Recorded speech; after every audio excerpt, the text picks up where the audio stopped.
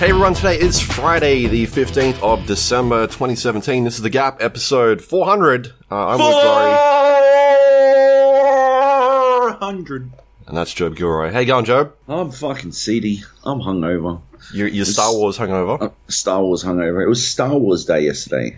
And as is tradition, we got really drunk and shit on the new Star Wars. Except we didn't record it. No.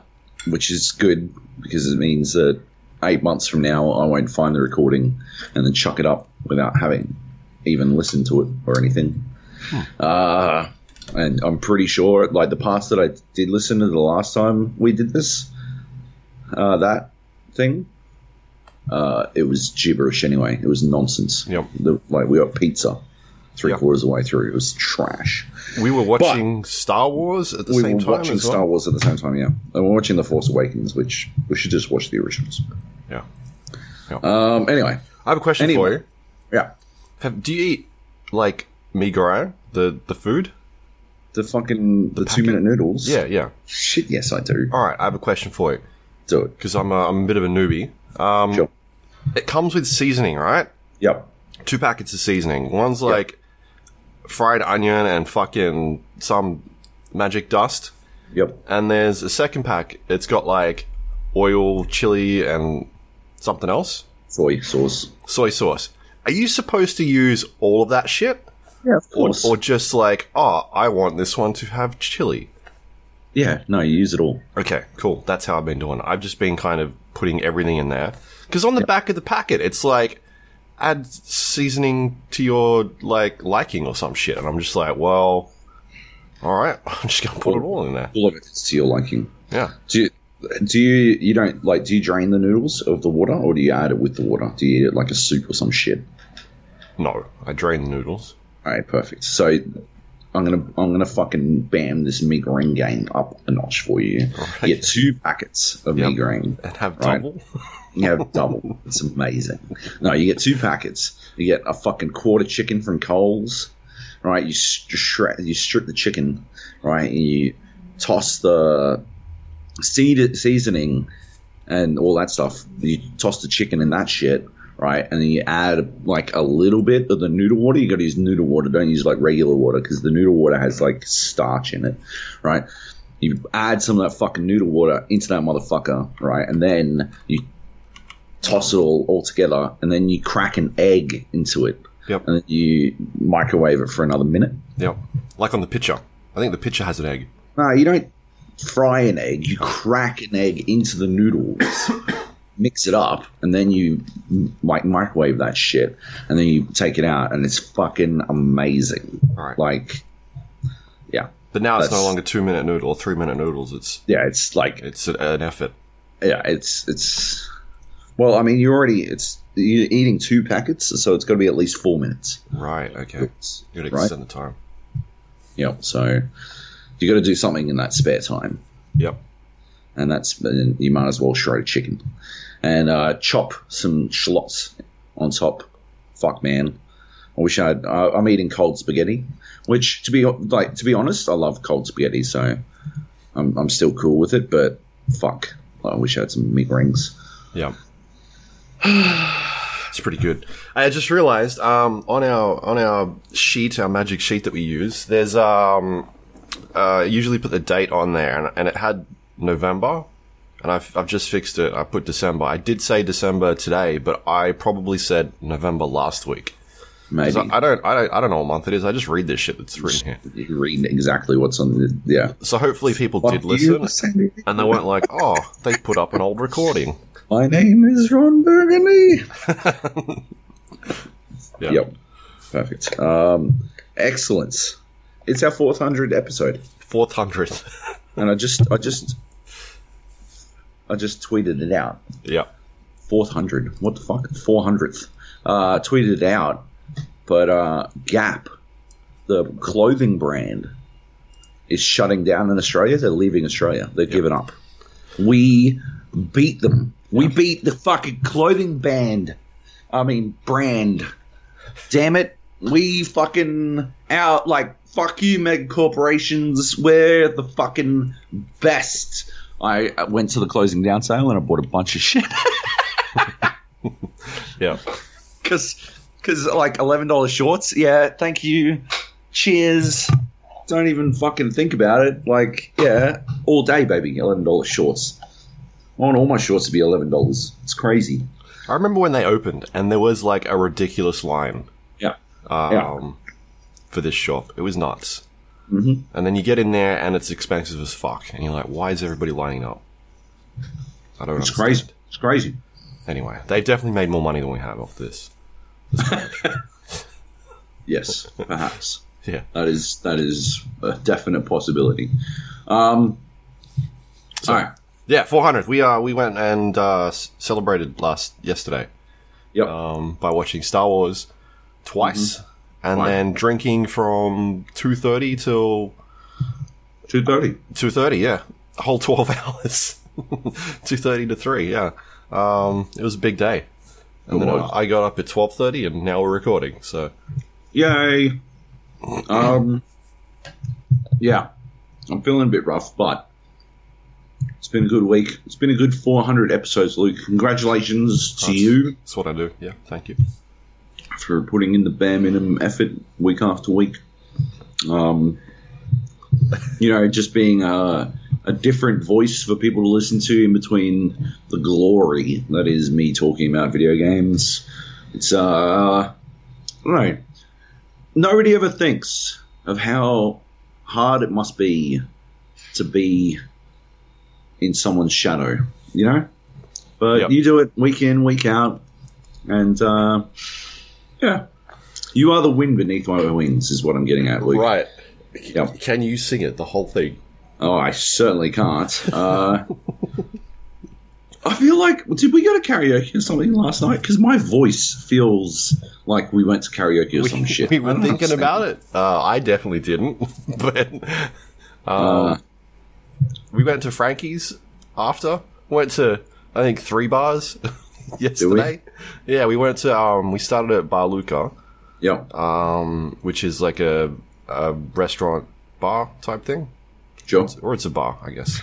It's got bar in the name. It's got bar in the name, yeah. But they do food as well. Like awesome chicken. So we started there, then we went to Kitty Hawk, which is like a classy whiskey bar type thing. Is it? The rum bar. Yeah. Yeah. And then we went to somewhere else? Frankie's. No, we went somewhere on Clarence Street. Right? Didn't we? Did we? I think so. I think we were trying to go to Spawn Point. And that was shut. Oh, yeah, we went to Spoon and Goat. Spoon and Goat. Shit, we went to a lot of places. Spoon and Goat. Went to Spoon and Goat, which is like a nerd bar, I guess. Yeah, a nerd bar. And and then we tried to go to Spawn Point, and then we went to Frankie's. I don't remember shit, to be honest. Yeah, and then we went to Frankie's. So Frankie's is like a pizza place. Pizza place, yeah. With mainly drinks. Well, we went to the whiskey bar downstairs, didn't we? I vaguely remember. Yeah. We went to the secret whiskey bar. The secret whiskey bar, yes. Oh, and I was paying for everything. What did I? I think I was. I think I bought everyone's drinks. I don't know, Job. You're asking questions that I don't have answers for. Oh boy. I should check. I have no idea. It was a long day. I don't have that much money. Why would I do that? Fuck. Okay, cool. That's great. Anyway, video games. Christmas is cancelled. Yeah. Fuck. Yeah, video games. We may have some special guests joining. We don't know. Job invited, I think, everybody last night, so we'll see who kind of shows up. Sure. Yeah, I've got one person messaging me now, being like, "Yeah, what's going on?" Perfect. Yeah, so this will be just as spontaneous as I think the show normally is. Yeah. Let's talk about some games then. Video games, yes. Hello Neighbor. Hello Neighbor. I played this at PAX, and I was a fan. Yeah. But I've heard I was wrong. No, I've heard they've like they must have made changes or some shit, right? Like I've heard they've seriously wound back the level of the AI and all this kind of shit, right?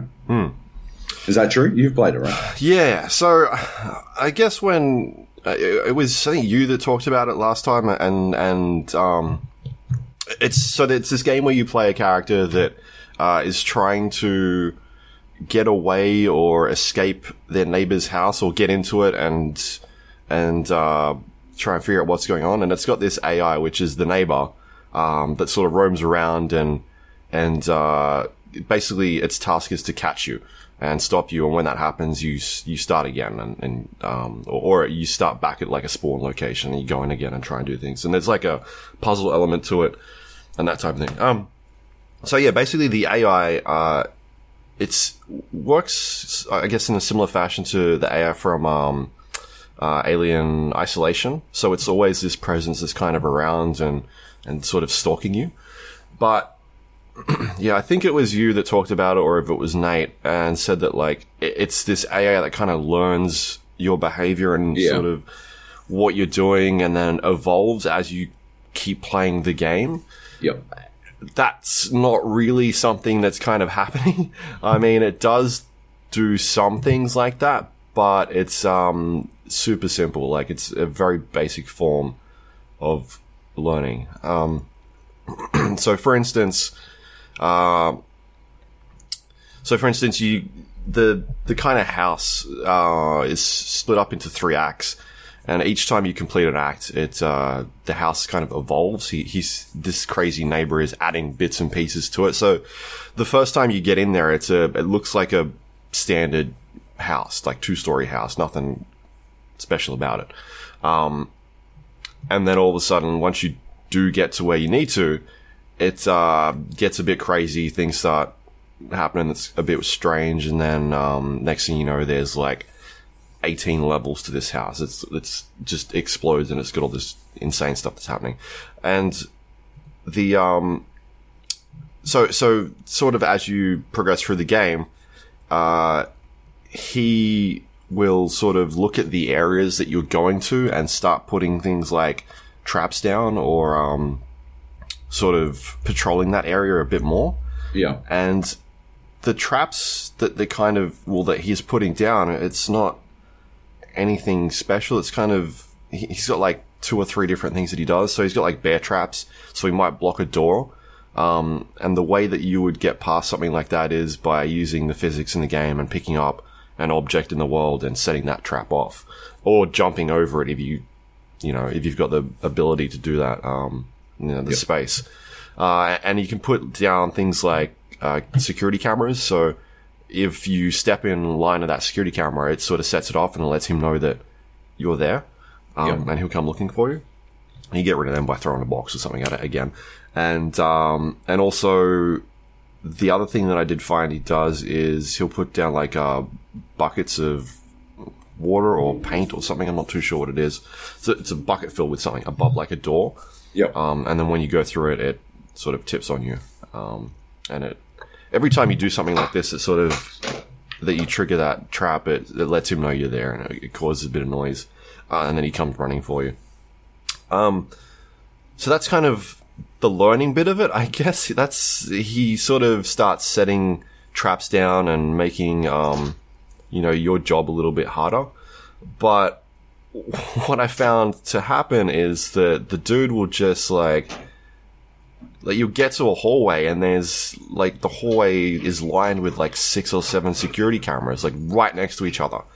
And it just, stuff like that just doesn't make any sense. So there'll be like, 8 cameras on the wall, like one after the other, and you sit there, and what you'll end up doing is picking up a box and just throwing at each camera one by one and trying to destroy it. He'll come along, and then you run away from him, and then you come back and get rid of the cameras again.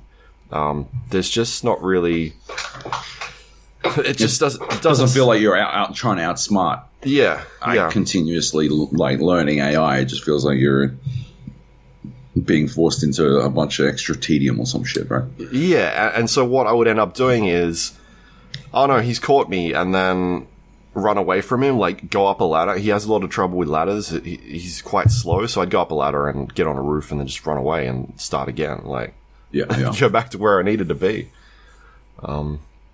So, yeah, I don't know, man. It's not as deep as they were kind of touting it would be. Yeah. So, that's kind of the biggest thing for me, is that it just doesn't feel like a challenge. It's just extremely tedious. And you can get, like, you get caught and there's no sort of repercussions to that. You just start again and it's like, oh, okay. Or like, it doesn't reset the entire game for you. You just respawn back to where you were and off you go again. Right, yeah. Anyway. There's like literally no tutorial system for it at all. I played the alpha a couple of weeks back when I bought it, and that at least had some sort of tutorial in it, which was quite strange. It would teach you, like, hey, go find this key and then go find this briefcase, open the briefcase, and this is how you pick things up and that sort of stuff. This kind of just opens and it's just sort of like, go, like, figure it out for yourself. Yeah. And I want to talk about the first puzzle in the game, because just to kind of give you an idea of how lacking, like, in terms of teaching you what you need to do, and how difficult it was for me to finish the first puzzle.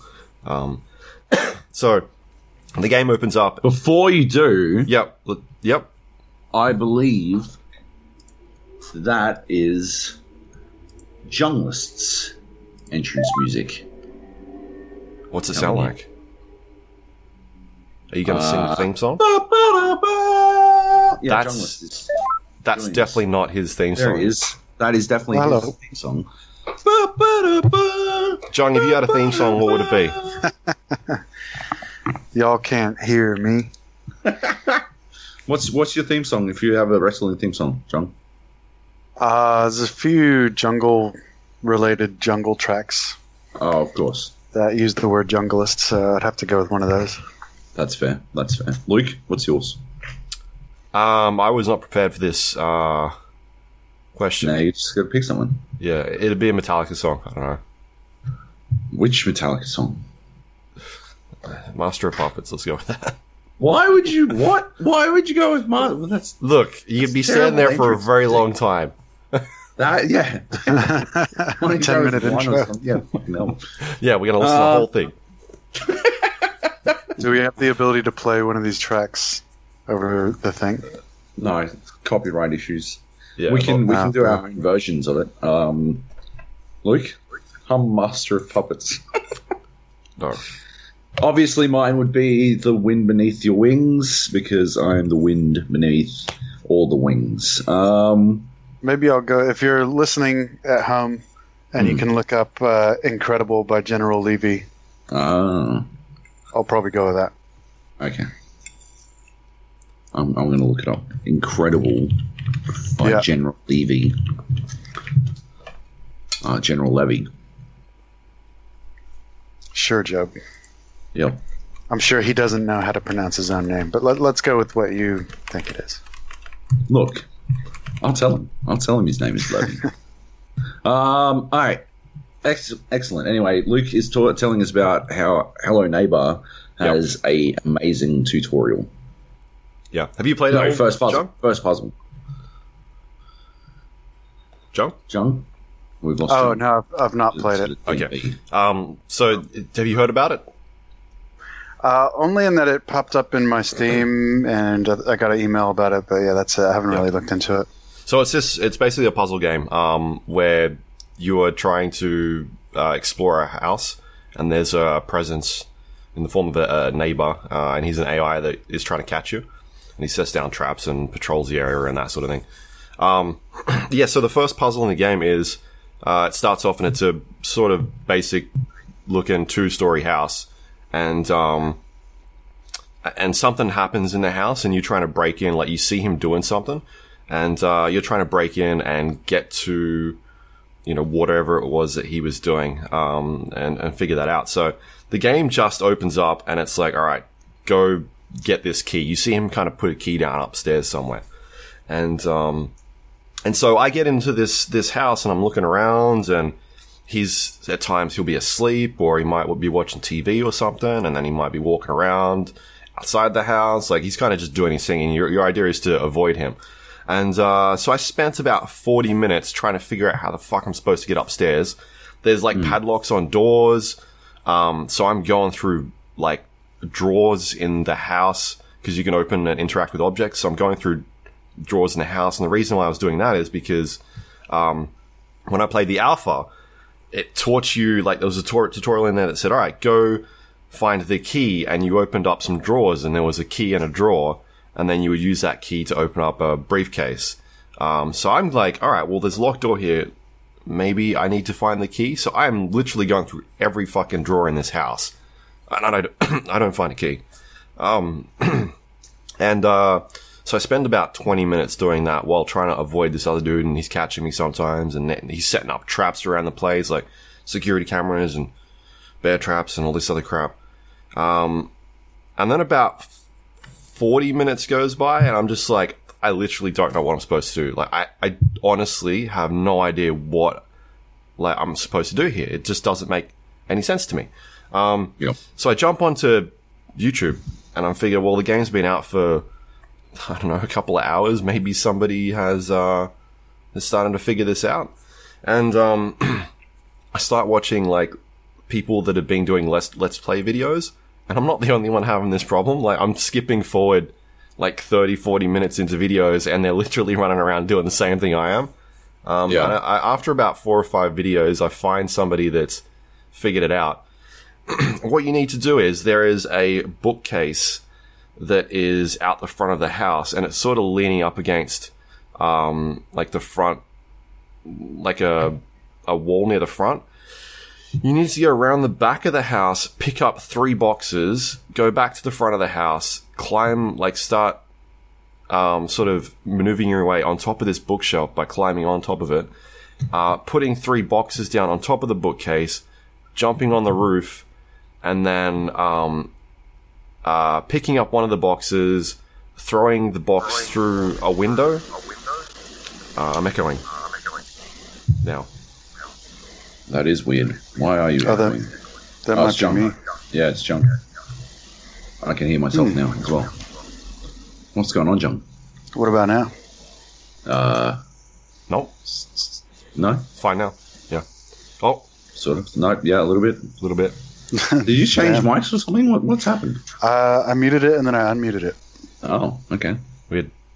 Anyway, I'll keep going. It sounds like it stopped. So yeah, so you gotta break the window upstairs, you go into this room, there's a switch. So like, this is a part where I'm like, oh, okay, I've had to do all that shit just to get up here.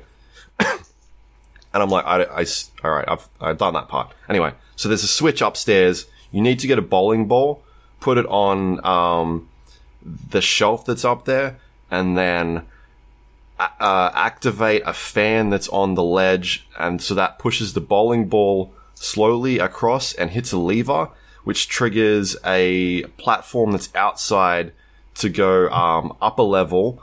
And the reason why you put the bowling ball there is because it's time activated, so you want to be on the platform while the thing triggers, and then that puts you back up to into a different room. You got to break that window and then go in. And I'm just like, this is fucking nuts. Like, who is going to... The game doesn't teach you any mechanics at all, like, at a basic level of, alright, there's maybe some platforming in there, or, like, you need to get objects and put them here, and that, sort of, works with the physics system, and just none of that. That's literally, like, the first fucking puzzle the game is trying to get you to do. And my mind kind of just explodes as to how... I don't imagine somebody picking up this game and being like, oh yeah, that's what I'm supposed to do, as the first thing you need to sort of figure out in the game. So I feel like a lot of people are going to be refunding the game after getting super frustrated with it, because it's just it's not intuitive in terms of letting you kind of know what you're supposed to be doing. So yeah, it's just a really weird like non-existent tutorial. Like I feel like it should have built up to that. Like why the first thing I'm supposed to do is not go to the bottom floor and, I don't know, find a fucking key or something and then sort of progress that way. The first thing you're supposed to do in the game is put 3 boxes onto a bookshelf out the front and then climb to the second story and then go through a window and do this stupid physics puzzle with a bowling ball. It's completely dumb. It doesn't make any sense to me at all. So that was the point where I was like, oh, okay, this is going to be one of those types of games. And then anyway, so I eventually figure everything out. The cool thing is that there are more than one ways to sort of do these puzzles as well. Like, you don't have to necessarily, like, put the bowling ball on there and do it. You can sort of, well, the way I did it was I triggered the switch, and then sort of trick jumped across to the platform using the roof, using my Quake 3 skills. Of course. So you didn't have to do it that way. That's just the way that I saw people doing it, using that bowling ball thing. But I just sort of jumped around the corner and managed to move myself in the air because it's quite floaty. So, yeah. Anyway, so I did that. And then it takes you to the second house, and it sort of progressed a little bit. There's extra levels in there. He's built up this giant fence around the house now. And the idea is for you to get out because he's captured you and locked you in, and you're trying to escape as a little kid. And this again there's all these different ways that you can get out. I found there's like 3 or 4 different ways that you can sort of escape this prison that he's built for you. The way I got out of that, the second one is I was putting a box down to finish this. Like I'm doing all this puzzle stuff. And I put a box down on the ground, and I'm about to jump on the box, and it fucking launches me up into the air, like the physics bug. And I end up being shot over the fence and landing, and then that finishes the day for me. And so that's, like, I think I finished that act in about 4 minutes by breaking it. So I restarted at that point, because I was like, that's a bit cheaty. Let's do this again. Yep. And do it properly. But yeah, again, there's some just really insane puzzly stuff that you need to sort of do to progress on that act as well that doesn't make sense. Like I spent a lot of time just looking at videos because I would get stuck and be like, I literally don't know what I'm supposed to do. It's just like I just feel like I'm being hindered by something. And then I'd find out what it was I need to do. I'm like, all right, fair enough. It's like a weird point and click adventure game where you get stuck and you're just like, well, I'm just going to click on fucking everything and see what happens. Eventually I'll find it. And that wasn't even happening. Just really crazy things of like platform jumping onto weird locations and then triggering like a thing that you need to do. It's just like, that's not a fun puzzle at all. It just doesn't, like, that doesn't make any sense. It's just a stupid, you need to jump over here.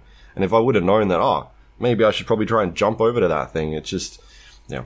Anyway, I didn't like it at all. It's a bit buggy, as you can tell, from like that weird physics bug that I had. There was other things in there as well. Like he would be on top of a roof and just all of a sudden launch straight across to me, really quickly. He'd have trouble climbing up certain, like if I was, in his house, I would just sort of stand on top of a kitchen bench, and he would just stand there looking at me because he couldn't get up there. He couldn't figure it out. So we just had a stare off for a while. Thought that was quite interesting. And again, like the whole learning mechanic that he's supposed to do is just super basic. I think they have dumbed it down in terms of what the original scope of it was. Yeah. And with the, like, putting literally 8 cameras in a row next to in one location just doesn't feel like, it's just so like a boring way to sort of try and get you to do things in the game. I was really looking forward to playing it, and I got to the third house, and there's like weird mini games that are in there and that are super buggy as well. And I've been just reading comments, and people do not seem quite impressed with it. It's got like, the last time I checked, it was mixed reviews on Steam. So So at least I'm not fucking going crazy. It seems like it's a overall, yeah, it's still mixed on Steam. 63% of users have a positive experience with it. So yeah, it's like a really cool concept and idea. They just execute it really badly. So yeah, I would definitely stay away from it until they at least fix some of these bugs, and maybe put some sort of tutorial system in there or some way of teaching you what you're supposed to do. Because it's not fun. It's not a fun experience to kind of get into. Yeah. Maybe that was their strategy, to have a first puzzle that takes you over 2 hours to beat, so they can't refund it. Yeah. Yeah.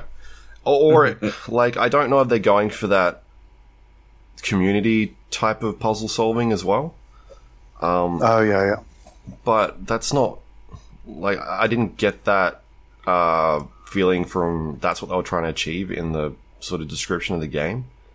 It's, yeah, if they were like, oh yeah, this is going to be this, you kind of solve it with the rest of the community. You go onto, I don't know, forums and figure that out. It just seems like the discussion board is, all right, I'm stuck. I have no idea what I'm doing. How do you do this? So, yeah. Yeah, it could be giving them more credit than they deserve.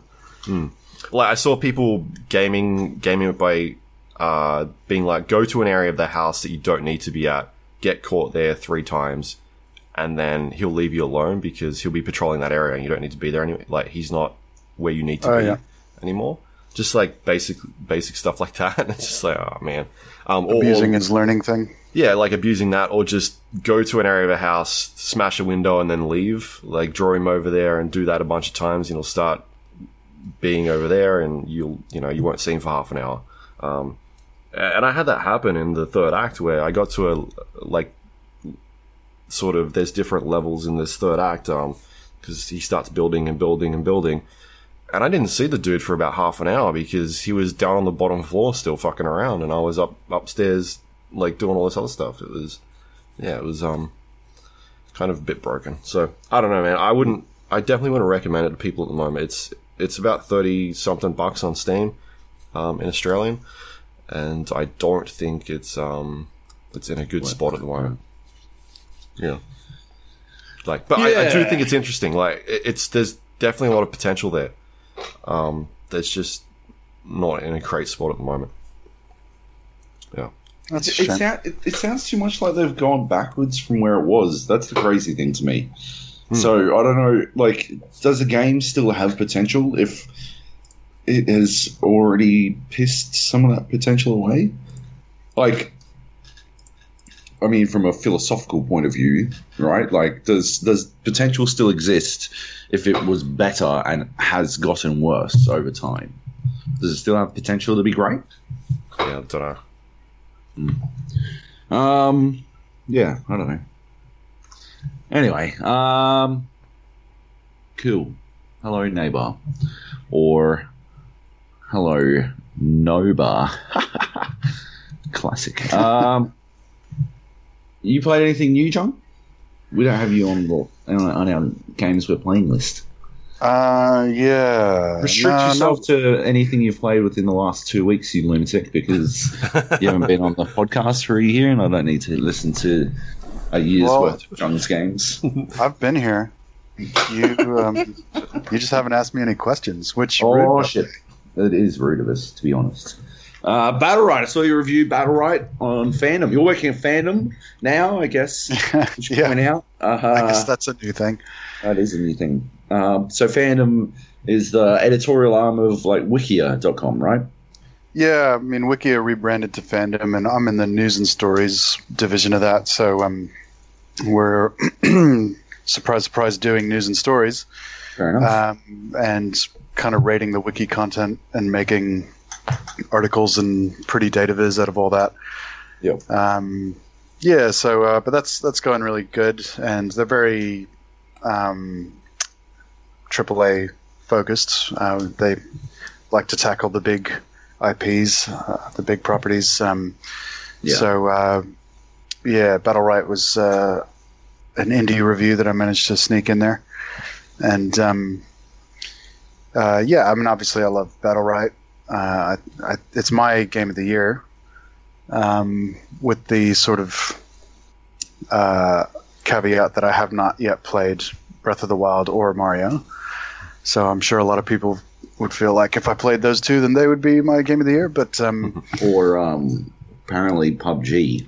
Apparently PUBG. I'm sure Joe would feel that PUBG would be my game of the year if I played that. For some reason, I keep on coming back to Battlerite when I have a rare spot of free time. Yeah. But which, really, I think ultimately indicates that it is sort of your game of the year, isn't it? If it's what you keep coming back to, yeah. How could it be a wrong choice? How could it be a bad choice?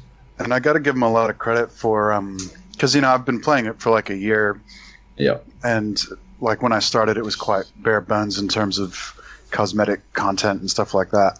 Yeah. But they, about 2 or 3 months ago, they came out with this big post about their new content schedule leading up to release and going free to play. Yeah. And they've really stuck to that. So everything's come out on time. The launch happened on time. They had this big prehistoric event that happened on time. They've been releasing all their new champions on time. And so it's kind of been coming thick and fast. Like they just released a new champion 1 or 2 days ago. And the last new champion was, I feel like it was only like 3 weeks ago or something like that. And they're all, like, the latest champions are all really good and really fun to play. Like the last one that was 3 weeks ago, I've had a chance to play with her quite a bit. And she's basically like Samus Aran. And she can, like, roll up into a little ball, and she's got an ultimate where her ball kind of like pinballs off of walls and stuff, so you can kind of use that to get around people's shields and hit them from the back. And she also has I don't know if you remember the shock rifle from Unreal Tournament. Yeah. But you know how the rifle can do the shock combo where you like the ball, you alternate fire that orb. Yeah. Yeah, and then if you shoot the orb that you fired, it results in this big explosion. So it can take a bit of skill if you are moving around quite a bit. But she's got that combo as well. And not being really in much of 3D space, it takes less skill to do it, but it's more of it's more of an area denial kind of thing. Like it costs energy to fire the orb, so you can kind of like fire it onto an area that you definitely don't want the enemy to be in. Most of the time it's yourself. So like if you've got 2 melees that are coming down on you really hard, you just fire the orb on yourself just to say, sort of, get off me. Yeah. So yeah, this is just a lot of smart, everything that company does just has a lot of smart ideas behind it. And like every ability that champions have both an offensive and a defensive use. And it's just, it's super smart. So I've been evangelizing it a little bit and getting some other people into Battlerite. Yep. Well, you got me in. Hey? Like you got me in at launch. Yeah. You definitely sell it like pretty hard to people you talk to, because it does, like, when you talk about it, it sounds like an awesome game. It is like really good fun, but you also sort of feel like you got to properly invest to get a lot out of it, and that's obviously not a bad thing. Yeah, I mean, it's just like a fighting game. Like if you if you didn't play Street Fighter for like, I don't know, 5 months after release, and then you go to a place where people are playing, like if you go to an arcade, and then you just jump on the machine, like everyone's gonna fucking smash you because they know all the strategies and stuff. Yep. So it is a bit like that. You have to invest a bit of time, and even on the Australian server, like people know what they're doing now. Yeah. So. How are you getting me to victory? Sorry, how are you getting characters and champions? Is it like money based, or is it like in-game currency? So they have like a rotating roster now, and now that it's free to play, it's like typical League of Legends thing where it's like there's a certain amount of free heroes in the rotation, and you can unlock champions with a loot crate type thing. And then you can, like, I think there's a package that you can buy which gives you access to all the champions. So I guess that's kind of like a lifetime just buy everything deal. And I automatically have that because I bought into the early access, so I've had that like from the beginning. But yeah, if like it's free, like for people who want to try it out, it's free, and then you can try out the rotating roster and then see if you want to buy it. I've since like spent more money, even back when they had like nothing to buy. I gave them money because I was like, this game's fucking awesome, and I want to support the devs. But yeah, free to try and all that. Yeah. Cool. Yeah, nice. Are they long games? Like, because I know you liked HOTS because it was sort of shorter, 20, 25-minute games. Are these around the same time length? Or? No, it's far shorter than that. So it's like, it's very quick games. It's much more in line with like a Street Fighter or Tekken. I'd say a bit longer than like a Street Fighter match, but maybe like 5 to 10 minutes, closer to 5 minutes. Like you're only getting up to 10 minutes if it's like every single round is down to the wire and like you've got the sudden death mode. There's 2v2s and 3v3s. So like I have been, because I've been getting a few other people into it, like my mate Adam and my mate CJ. And so we've been trying out some 3v3s just so I can kind of like have like tutor both them at the same time almost. Right. But those last a bit longer because those, like the 3v3 team compositions are a bit more healer focused. So those matches are a bit longer paced. They're a bit more like, okay, let's retreat and heal up and then see what we can do after that. Yeah. Cool. Is there anything within the like arena that's sort of stuff that you need to do? Like, oh, you've got to activate this stuff at some point, or is it just pretty much just a brawler? It's pretty much just a deathmatch. The middle of the arena has orbs that you can collect. So there's a main orb in the middle that has like a certain amount of energy and health, and when you kill it, it's split between the team. So that's really cool because if you're the last one left on your team, and say it's like a 1v2 situation, and you manage to steal the orb, that means you get all the energy and health from the orb, and it allows you to like it makes it a bit easier to clutch. And some of the health that you can get from that orb is true health. So it's like if you like, there's how do I explain this? So like if you're damaged more than 40 health, for every bit over 40, you start to lose maximum health. Yep. So that puts a limit to how much you can be healed. So like, yeah, if people are bursting you down, like you'll only ever be able to heal like 40 more health. But if you kill the middle orb, you'll get some of that max health back as well. So it's like, it's pretty valuable. And then there's also like other healing orbs and other energy orbs in the middle. So like if someone else is kind of like hiding around the wall or hiding off to the side, they're missing out on all those orbs. So like your goal is to kind of control the middle of the arena. And like sometimes they'll try and bait you around the wall, and it's like it's similar to a MOBA in that regard, where it's like we don't need to chase. Let's just control this objective, keep getting resources, and you know when they're ready to face the music, they're ready to face the music. Yeah, man, sounds cool. I should check it out at some stage. You should definitely check it out. They do have Australian servers as well, which is awesome. Yeah, they've had it all throughout early access. So. Unlike some games. Yeah, I've always thought that you'd actually enjoy it, Luke. But I mean, you'd have to start playing PUBG. So yeah, or Dota. I'd have to stop playing that as well. Yep. Or pretending you still play Dota. I've been playing it. I have seen. Yeah. Yeah. It's good. It's odd. You're odd. All right. What else do we got? Ghost Recon Wildlands. Oh my god. Oh my god. What happens? Oh my god, the fucking Predator invaded Ghost Recon Wildlands. It is cool. So fucking cool. Oh my god. Like, it's a quest in one of the jungle areas to the east of the map. I was playing it literally before we like jumped in to do the podcast. It is bananas how fucking freaky deaky it is. It nails it. And it's got like the fucking theme music and everything. Oh my god. It's so fucking cool. Can you play it with people, or is it? Yeah. Oh my god! All right, can you not spoil it? I won't. But I think we need 4 people. I think we need 4 people to get it done. No, I was doing it with Drew. We were struggling. The quotes would be epic when you're playing with 4 people. Just like quotes flying around all over the place. You'd think that, but actually you're just scared shitless the entire time. So, like, look, I'm not going to spoil it so we can play together, but, like, the amount of time you spend emptying fucking magazines into the jungle at basically nothing is so fucking... It's so cool. It feels like that is totally... You're in the fucking movie. You feel like you're just fucking...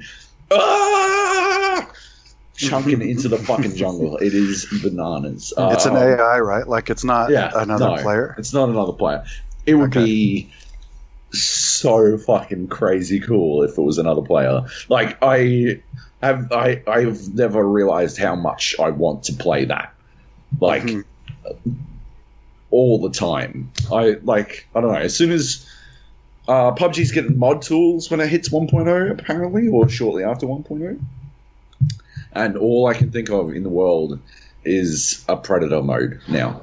Like, one squad is 4 Predators who have all level 3 armor all the time, and they do, like, 4 times the base amount of melee damage. They don't have the fucking laser cannon or anything like that. They're all fucking melee.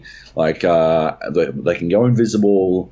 And 96 other people have to fucking hunt them down. I'm not sure how the balancing would necessarily go. Yeah. Yeah. And can you climb trees? Yeah, you got to be able to climb trees. Yeah, you got to get up on top of trees and leap, and you got to be like hyper mobile. But yeah, if you can make that happen, holy fuck, that'd be amazing. It's a free update. It's fully free. I don't even have the fucking season pass or anything. It's just you open up Wildlands and there's a new like quest icon in the map, and it just looks like the Predator's targeting icon, the triangle. Yeah, and you go to that and you start the quest, and yeah, it's awesome. Yeah. It's so good. I never remember how much I like that. The soundtrack to that fucking movie just gets me in the... It's so fucking... Oh, man. Anyway. Yeah. If you've got Wildlands, 1000% reinstall it or open it or whatever the fuck and check it out, because it is killer. I don't know if it's worth buying Wildlands because it's literally just one fucking mission. But, I did like Wildlands. Is it worth reinstalling Uplay? Should already have it reinstalled for Rainbow Six. Yeah. Jung. I've got it installed still from my Assassin's Creed review. Fair enough.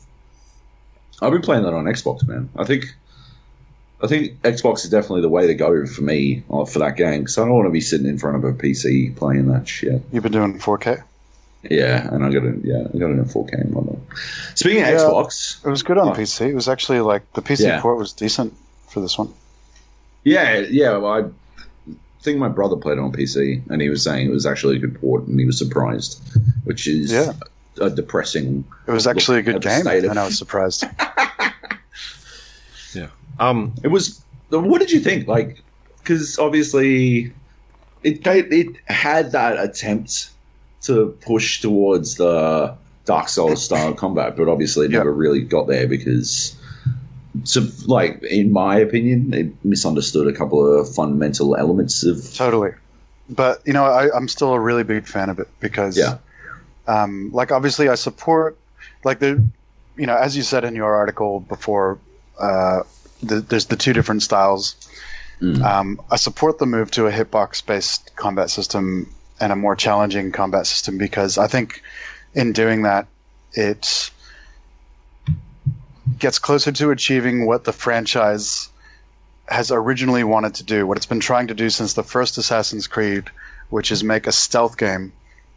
And, like, there's never been any point to stealth because combat was so easy. It's like, whenever I played an Assassin's Creed, I would just rock up to the front door and just kill shit and then do the objective. There's just no point in stealthing around.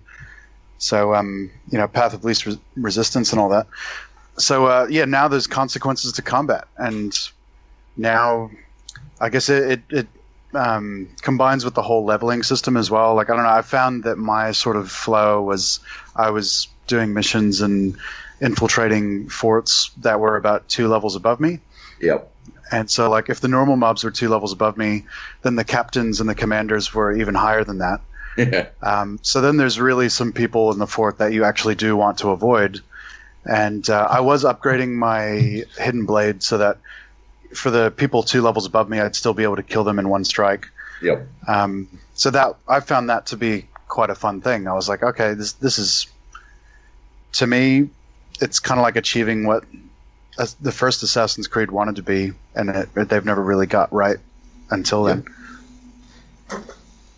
Yeah, awesome. I mean, yeah, I guess that's the main takeaway, is that it makes stealth actually feel like a necessity more than anything. Yeah, I because actually obviously, if you're the- gonna compare combat system to combat system, then of course it doesn't really match up to Dark Souls.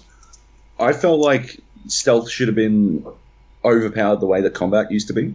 That's how, I felt like you shouldn't have to be teeing up your hidden blade. You should always be able to one-shot someone if you can get the drop on them. And I know it's obviously something you can abuse, and you'd have to work pretty hard to make sure it couldn't be abused in that way. But at the same time, yeah, man, I just felt like, yeah, you should be able, if you can sneak up, if you can get the drop on someone, it doesn't matter what level it is they are, you should be able to fucking kill them. I agree. You put a blade in their neck. Exactly. From a hidden position. They should die, not lose 20% of their health because they're 5 levels above you. I was trying to do that shit. I was trying to take on people 5 levels above me, and they just kill you in one small hit.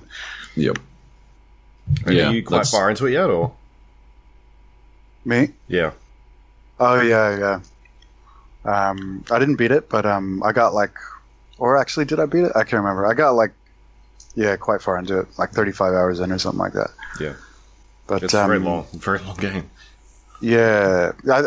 I think I do kind of agree about the whole hidden blade thing, and because it does get quite grindy. For someone like me who is constantly taking on things 2 levels above me, because that's the sort of level of challenge that I liked, it meant that I had to do a bit of resource grinding just to keep the hidden blade upgraded.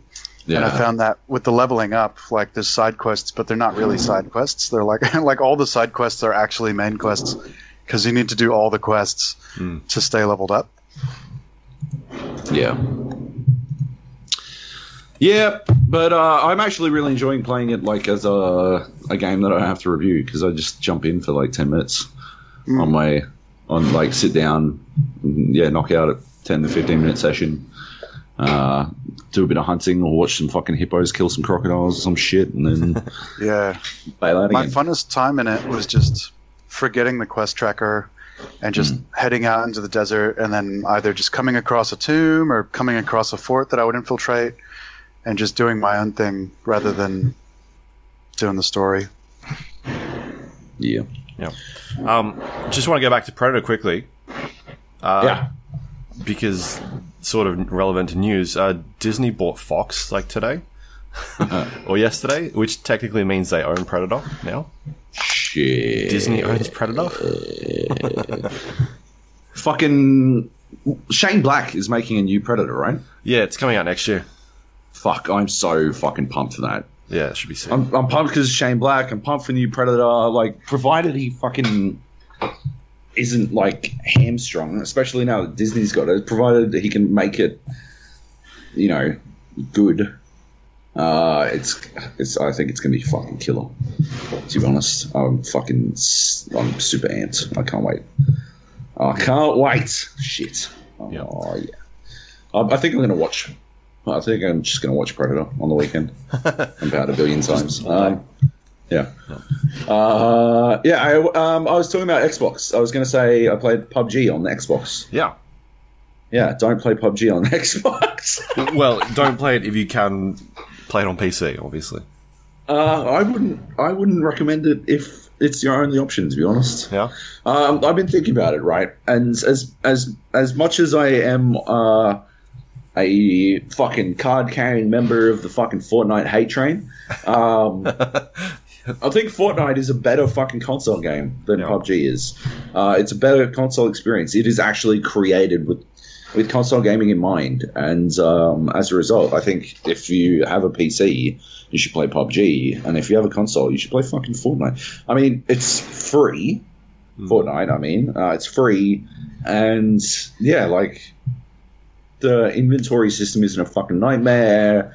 It's janky as balls, but, like, not as janky as fucking PUBG is. And you still get the Battle Royale experience on a console, which I think is, like, at the end of the day, I love Battle Royale games more than I hate Fortnite. So, like, if actually, to be honest, if Fortnite ever fucking fixes the ADS, like, bullet spread shit, I'd be okay with Fortnite as well. I don't like it because it feels like such a fucking scrubby version of Battle Royale, PUBG.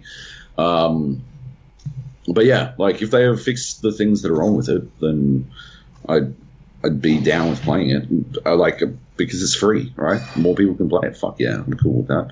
PUBG will always be, I think, you know, the one for me. And that's recognizing that I played H1Z1 and I played Battle Royale mod for Arma 2 and Arma 3. Like, I've been playing these games or this game genre mode, whatever the fuck, since it like started. But yeah, PUBG is the one that did it properly, and it's obvious that it's all the learnings that Brendan Green took from Battle Royale on Arma 2 and Arma 3, and from H1Z, his experience with making H1Z1's King of the Kill or whatever the fuck. Like, yeah, it's clear he has learned a lot, and that's why it works as well as it does. On Xbox, though, there's just no effort. I hate to say there's no effort. Like, you know, lazy developers, right? I'm not saying they're lazy or anything. There's no effort put in to make it a better console experience. And as a result, it feels fucking awful. Like, trying to loot. The amount of times, so I played 3 games and I made the top 20 in 2 of them. In the first one, I died because I couldn't work out how to get out of a car. Which sucked. So I drove into this fucking super hot area, and I'm pressing all the buttons, and I'm just sitting there like a fucking stunned mullet, doing nothing, not moving at all, until eventually I pressed a button that switched seats, but didn't get out of the car, and then I beat the horn, and apparently that was enough to alert everyone to my presence. It turns out that the way, like, because there's so many fucking like things you need to be able to do in PUBG, they distinguish between button presses and like pressing, like taps and holds, right? Button holding and button tapping, 2 distinct concepts in PUBG on Xbox. And so if you press for too long, and it seems like the threshold is pretty fucking finicky, if anything, but if you press for too long, it'll recognize it as a button hold. So if you're in a car and you press and hold it for a little bit too long, you press B, it'll recognize it as a hold and you won't get out of the fucking car. So I dismissed B as a button that would get me out of the fucking car very quickly because I pressed it and it didn't work. You got to really tap it to get out of the fucking car, which is, like, I understand to some extent. Like, you don't want to be able to get out of a car accidentally, because then you'll get out of a car accidentally and, like, while you're driving at 100 kilometers an hour or some shit and you'll die. But that's not really a fucking problem for most people. You don't really get out of, I don't think people do that very much. Like, I don't know, man. And, like, yeah. I don't know. It feels like tapping would be more prone to getting out of a car accidentally, if anything, right? I don't know. So, yeah. Too many buttons means that you wind up, like, in this situation where, yeah, you've got to, like, press or tap, hold or tap for basically every button has a hold and a tap option on it, which is crazy. Then there's, like, the inventory system is fucking bananas. It's like lunacy, trying to switch fucking guns. I landed in Milta, and went to the cafe, and yeah, I had an ump and a shotgun, and I went out the back of the cafe and I found a scar, and it took me, honest to God, fucking 2 minutes to switch out the shotgun for the scar. It just took forever, right? It was a mistake, by the way, because you can only play on Asian servers and there's no auto aim at all, so you're best off just going with a fucking shotgun. Like all day, get the Sega and just fucking spraying the motherfuckers when they open the door. That's the best way to get kills on console. Jesus Christ, it's so tough to aim. But yeah, like there's like the inventory system. You open up the inventory with the start button, and then to like pick stuff up, you press the X button. To equip stuff, you press A. And if it's something that you can't equip, like ammo, you can't press A to pick it up. You have to press X. And so when I first was picking shit up, I was just pressing A because, like, A is the default interact button for most people, I think. Like, I don't think I'm fucking crazy here. Like, people press the A button to interact with shit. So I'm pressing A, and I equip the gun. I'm like, that's pretty intuitive. That's good. I equip a helmet. I equip a backpack. And then I can't pick up the fucking ammo. I'm like, what the fuck is going on? Why can't I pick it up? And obviously, it says, like, it tells you what you can do in the bottom left. So, like, that UI in particular, inventory UI in that situation, telling you what you can do isn't that bad. But it's like X to pick up, A to equip, and it hard distinguishes between the two concepts. Why wouldn't you just pick it up? If it's something you can't equip, just fucking pick it up. Holy shit. When do you pick something up and not want to fucking equip it, by the way? Like, what are you picking up apart from a grenade, I suppose? But when else do you pick something up and not want to equip? Like, what are you fucking carrying? I guess... Oh, I got no idea. Scope. Yeah, okay, fair enough. Like, but that's, I don't know, man. Like, if in that situation, just auto pick it up if you're equipping, and if you don't want to equip, then you should go through the fucking extra step and press X. Anyway, it's a pain in the dick to take off a scope, by the way, because I had a fucking a holo, and I found an 8x for my AK in another game, and I want to chuck the 8x on that AK because I was like, I don't know, apparently I really wanted to not be able to shoot anything, but I wanted to really not shoot anything from a very long distance, so that was the idea there. It took me forever to work out how to fucking unequip a scope and equip a new one. It was such a pain in the dick, and I couldn't auto-equip it, so I don't know. Also a nightmare. Every time I auto-equipped it, put it on my Sega. I don't want a fucking 8x on my Sega, to be honest. It does. It would make for some, pretty sick 360 no-scope kills, but not really what I'm after. No OC servers, no Oceanic servers at all, so, like, it's... I was getting fucking, like, full-blown network lag detected, the fucking frozen image when you go over the ping threshold. I was getting that a lot on the Asian servers, which shouldn't be happening, by the way. And, like, I don't know. Why would you play it if you can't even play on Australian servers? I understand it's a bit of a fucking catch-22 for Xbox fans of the game, because, like, at the end of the day, I'm like, hard out, don't get this game, and nobody in Australia getting the game will, like, I don't know, nobody getting it will mean that they won't ever make any OC servers, but, like, but at the same time, right, it's the fucking, like, the biggest game of the year. Yeah. It's so insane to me that they don't have Australian servers up at the moment. Yeah. And it doesn't seem like they're going to. There was a statement released today from Microsoft saying that they'll look into it if there's demand for it later. It's like, well, yeah, it's kind of a hard sell if you don't have it there to begin with. Yeah. Yep. Anyway, don't get it. It's terrible. It makes me so angry to play because it feels like such a bad version of a game I love. And I don't know why. Yeah, I don't know. I'm definitely not going to play it again. Because, yeah, it's just infuriating to me. Yeah, don't get it. Get it on PC if you can. Otherwise, play Fortnite. Yeah, that's that. What else we got? Zelda. Well, did you want to keep talking about PUBG? We played the new map. Oh, yeah, okay. Yeah, we played Miramar. We played on the new map. It's killer. It's really very different. Good. It's like super well optimized. I sit at flat 120 frames per second now, which is awesome. It feels massive, like a massive map.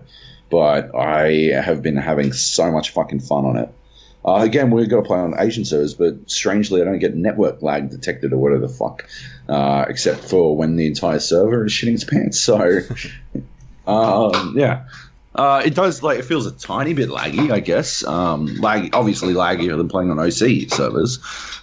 We have to play on the Asian servers, I should point out, because we're on the test build of the game, and they don't make Oceanic servers for the test builder. But yeah, I think the map's awesome, to be honest. What I really like about it is the way that they've created, like, deflates, natural cover, so that you feel like you can, like, take cover while lying in a fucking open field in the sand. Mm-hmm.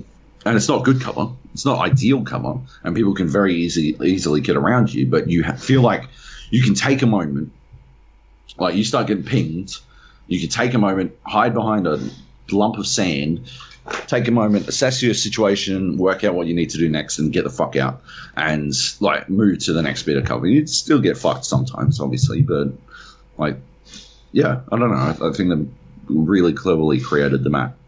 There's new vehicles as well. The new bikes actually feel pretty good. The Miramar bikes feel pretty good. The fucking bikes still exist in Erangel, the original map, and they still feel like 3-wheel death traps or 2-wheel death traps. Like, they feel like you're asking to die a flippy fucking death. But on Miramar, the bikes feel really good. I don't know. There's the Combi, there's the 4-wheel drive, there's no Dacia, and there's no UAZ. Yeah, I don't know. I've been having a lot of fun. What about you? Yeah, it's good. It plays a lot different because of there's not a lot of, like, tree cover, that sort of stuff. And it is a bigger map because you're not surrounded by a body of water around the edges. So it is bigger. And, like, a car is definitely something that you're gonna want. And I think, but because it is bigger, there are some issues with the loot table at the moment. Because it can take you a while to get from one location to another, and if you don't have something, that's a huge disadvantage. It feels like it's that much worse for it. Yeah. Like, we've seen it in the pro competitions where they up the loot table quite a lot. They, like, double ARs. I don't know what else they double. Anyway, they basically double the loot table in terms of AR drops. So, in a game like this, or in this map where it's so big and getting from one place to another can take a while. I think there could be some stuff that needs to be done there. But like, a lot of the cities are huge. They're enormous. Yeah. They're so big because what they've done now is a lot of these places are like giant buildings, and you'll go into one building and you'll spend like a good couple of minutes in there going through all the rooms and then like leaving there and going to the next house, and then that's a huge house. It just feels it feels very different to the original map, which is kind of cool. I don't like the combi. I don't think it needs to be in there in its current state. I don't understand why it's in there. It's too slow. At one stage I was playing and I was struggling to get up a road that was like a paved, like a proper road. The combi just couldn't do it. So I don't know why you would take that over a normal car if you had it. It's a really weird choice to put that in there because they need to do something about the combi. You can only use it on roads, and I still feel it's too slow. Like, you can't take it off-road. It just doesn't do anything. And when you have it on a main road, if there's a hill, it's just, you completely slow down. Like, I was going about 15 Ks at one point on a main road. Yeah. Like, we were driving at one stage, and I literally got out and was running faster than the car at one point than you guys were. So there's a joke. It's just like, this is nuts. It needs a buff or something to it. Yeah, definitely. But yeah, it's going to be interesting when it comes onto the main game. I guess, when is it, next week? Something like that. And they start looking at different weather effects if they do that, or just sort of changing it up a bit. There's no spawn island either. It just kind of spawns you in the prison, and then there's no weapons, which is really cool because it's not a noise fest. My biggest concern will be when it does go live, what they're going to do to handle people. Like the ideal situation for me is, I think the map should be random. I don't think you should get to pick what map you want to play on.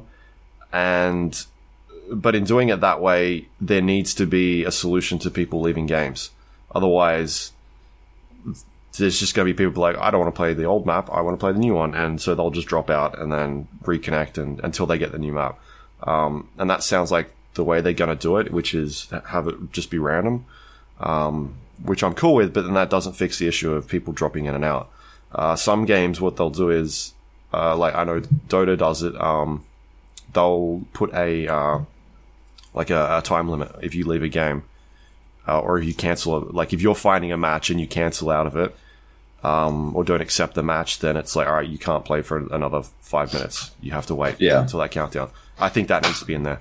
If you join a match and you leave the lobby, then you should be punished. You should need to wait a couple of minutes before you jump in again. Otherwise, and I'm pretty sure it's going to happen, we're just going to see people joining games and then leaving straight away because they're not getting to play the other map. And we've seen it on other games as well, where like maps just drop out of, people don't play them because Battlefront had that problem where a map would show up or nobody wanted to play that specific map because it wasn't any good or something like that. But that's not the case. The different, I think that's the difference, is that people, it's not that people don't want to play Erangel, they just really want to play Miramar. And I think that's the key difference, right? Yeah. Although, to some extent, I definitely think about fucking bailing every time we get a fucking rain map in a rain Erangel. Like, if it's raining, then on Erangel, I very, very keenly think about, if we just should go back to the fucking lobby and try again, because I fucking hate rain maps. That's, I don't know.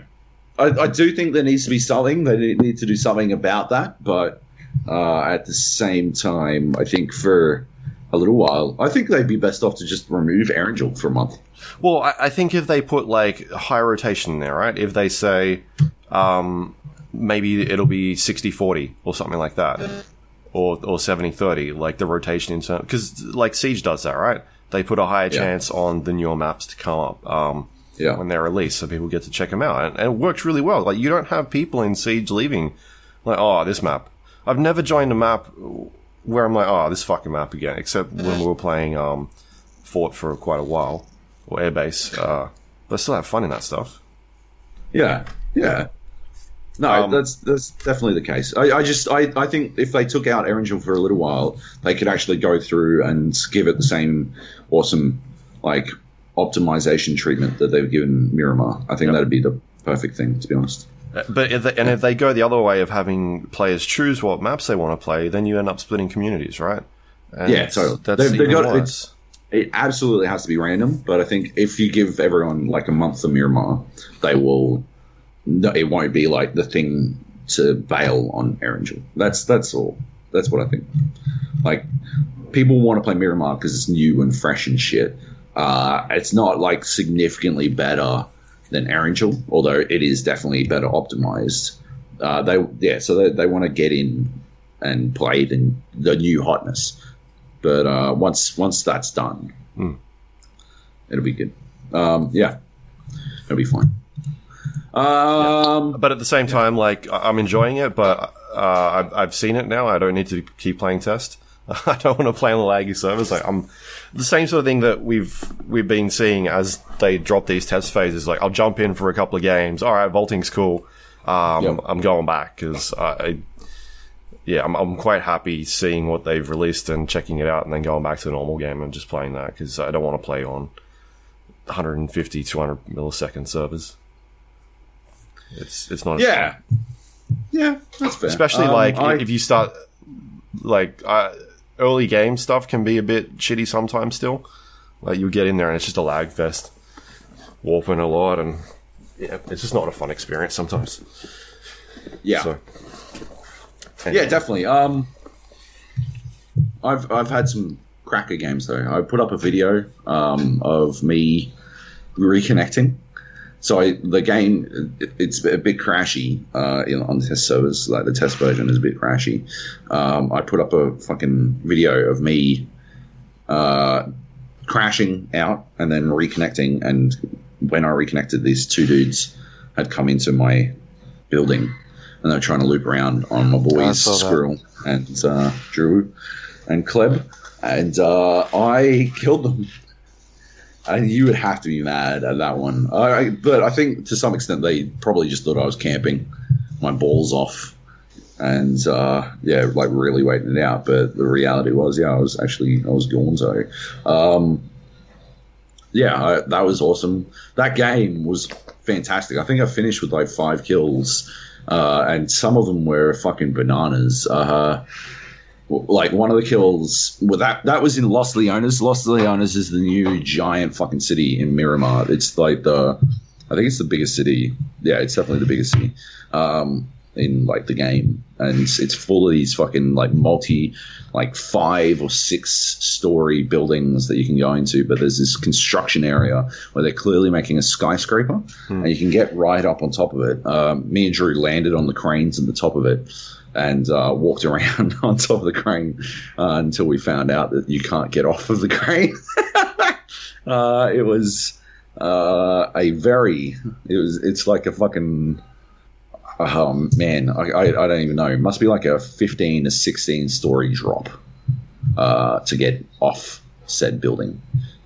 So we started that game having to be revived by Raisty, who got us back up. We wound up winning that game, which is fantastic. Even better, we got lucky. The circle finished in Los Leones, and we just had everything we needed. Basically, we were gifted. We were gifted a fucking crate. We were gifted the circle. We were gifted basically every situation. But yeah, this dude was pinging me off the top of that construction. Like, I think that alone is 10 stories up, and he had a sniper rifle and he was pinging me, and I turned around and plonked him in the fucking head, plonked him in the bean, because I had a 8x. I think he must have only had a 4x, because he only like actually hit me twice, and he must have taken about 10 or 15 shots to get those 2 hits in, and he was lying down, so the only thing I could actually hit was his head. So yeah, he crawled off and died from falling. When he was down, he crawled off and instantly died, which was pretty fucking hilarious. I got the new Desert Ghillie in that game, which it's not bad. I don't know. I don't think the Ghillie is necessarily that big a game changer or anything. But yeah, then. Yeah, I don't know. I've just been having a lot of fun with it. I just feel like once it comes to the Australian servers, the OC servers, it's going to be so much better. You know, like I won't feel bone zoned in 50-50 gunfights so much, because I definitely feel a bit bone zoned sometimes. Yeah. It's cool.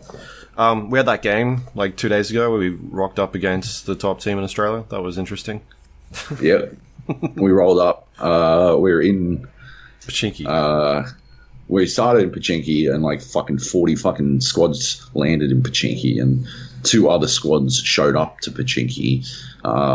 Like legit, I say 40. It was actually fucking 5 separate other squads landed in Pachinki, and 2 others actually landed there. We had to fucking murder everyone. It was lunacy. Yeah. So that was good. We succeeded. We didn't lose anyone, which is good. We had three. We had three. We're playing threes in squads, so we're down a person by default. But yeah. So we leave. The circle is sort of centered near Gaka, like Gaka South. Those houses down there. We roll down there, like as hot as we can, and like as we're driving into the houses that we were trying to get to, we're copping shitloads of really, really accurate fire. But we managed to get inside. Everything's okay, like as okay as it can be, I guess. And yeah, we start like trying to tee up these guys who are trying to murder us, because how dare they? And yeah, I immediately, like the first time I peek, I'm down. Like I've got 13 armor left in my level 3 helmet, and I am on a bee's dick of health because I get double plinked immediately in the brain. I'm like, Jesus fuck! Oh God! I heal up, and yeah, you and Drew are trading fire. I start like plinking into them as well. I start firing back, and eventually. Luke, you fucking knock down one of them. Yeah. So you get the first knockdown out of the two squads that are like these two, us and them. You get the first knockdown, and it's Blackout NZ, who is the, I think, top fragger in Greyhound Gaming's fucking sponsored PUBG team that's led by Zoidmate, who is, according to Red Bull Australia's best PUBG player. So, yeah. So you, yeah, we like as soon as we see Blackout, we're like, oh fuck. Oh boy, what have you done? And yeah, we've made them angry. Man, so we wound up trading with them for fucking ages. Like other squads showed up, and we. Like both of our squads put them in the dirt while they were showing up and shit. Eventually, though, those guys they jumped in a car and bailed because they couldn't fucking stop us. Although they were doing a good job. Like I was down to one first aid by the time they decided to leave. One first aid and like a Red Bull, an energy drink, and yeah, like I think you didn't have a helmet anymore, and Drew had like a proper fucked vest or something. Like we were not in a good shape. We just weren't leaving because we had pretty good circle, like presence or positioning, and I think they had to leave because they just didn't. Their only real choice was to they pretty much had to push us if they were gonna go for anywhere, either push us or leave us, and they chose to leave. Anyway, yeah, we came second. They came first. They came first. Like at the end of the fucking game, 7 people alive, and we knew they had all 4 of their guys alive, and we had all 3 of our guys alive. But they had a person up. They were 1 person extra on us, and they're on. They were in the circle. We had to. They had a circle. Yeah, we had to push towards them. Yeah, we just finished killing a squad. Yeah, we had to like push through a fucking squad to get to them. And the other thing was like, if the circle had been shifted in our direction, like literally fucking a couple of meters, we might have had a chance. But the only option that we had was to basically crest this hill, and I think there was 1 tree near us that we could hide behind. And all 3 of us would have to hide behind that hill on like looking down a fucking hill, and hide behind a tree on the hill, and yeah, there was just no fucking hope. Still, it was a good game, and I died to the play zone, so I didn't get the kill. Suck it. And then you messaged them after the game. I did, and they were giving me shit because Zoid was streaming. So as soon as like the game ended, I loaded up his stream and told him that he shouldn't be queuing against us, that he should go queue against people of his own skill range. But the reality is, we're actually in that range, depressingly. Yeah. It's I don't know. Yeah, it's just crazy, the difference in... Like, for me, personally, I think we could out-strategize them. Like, I think we're probably 50-50 on strategy, but... They're fucking awesome shooters. Compared to me, they are fucking spectacular shooters.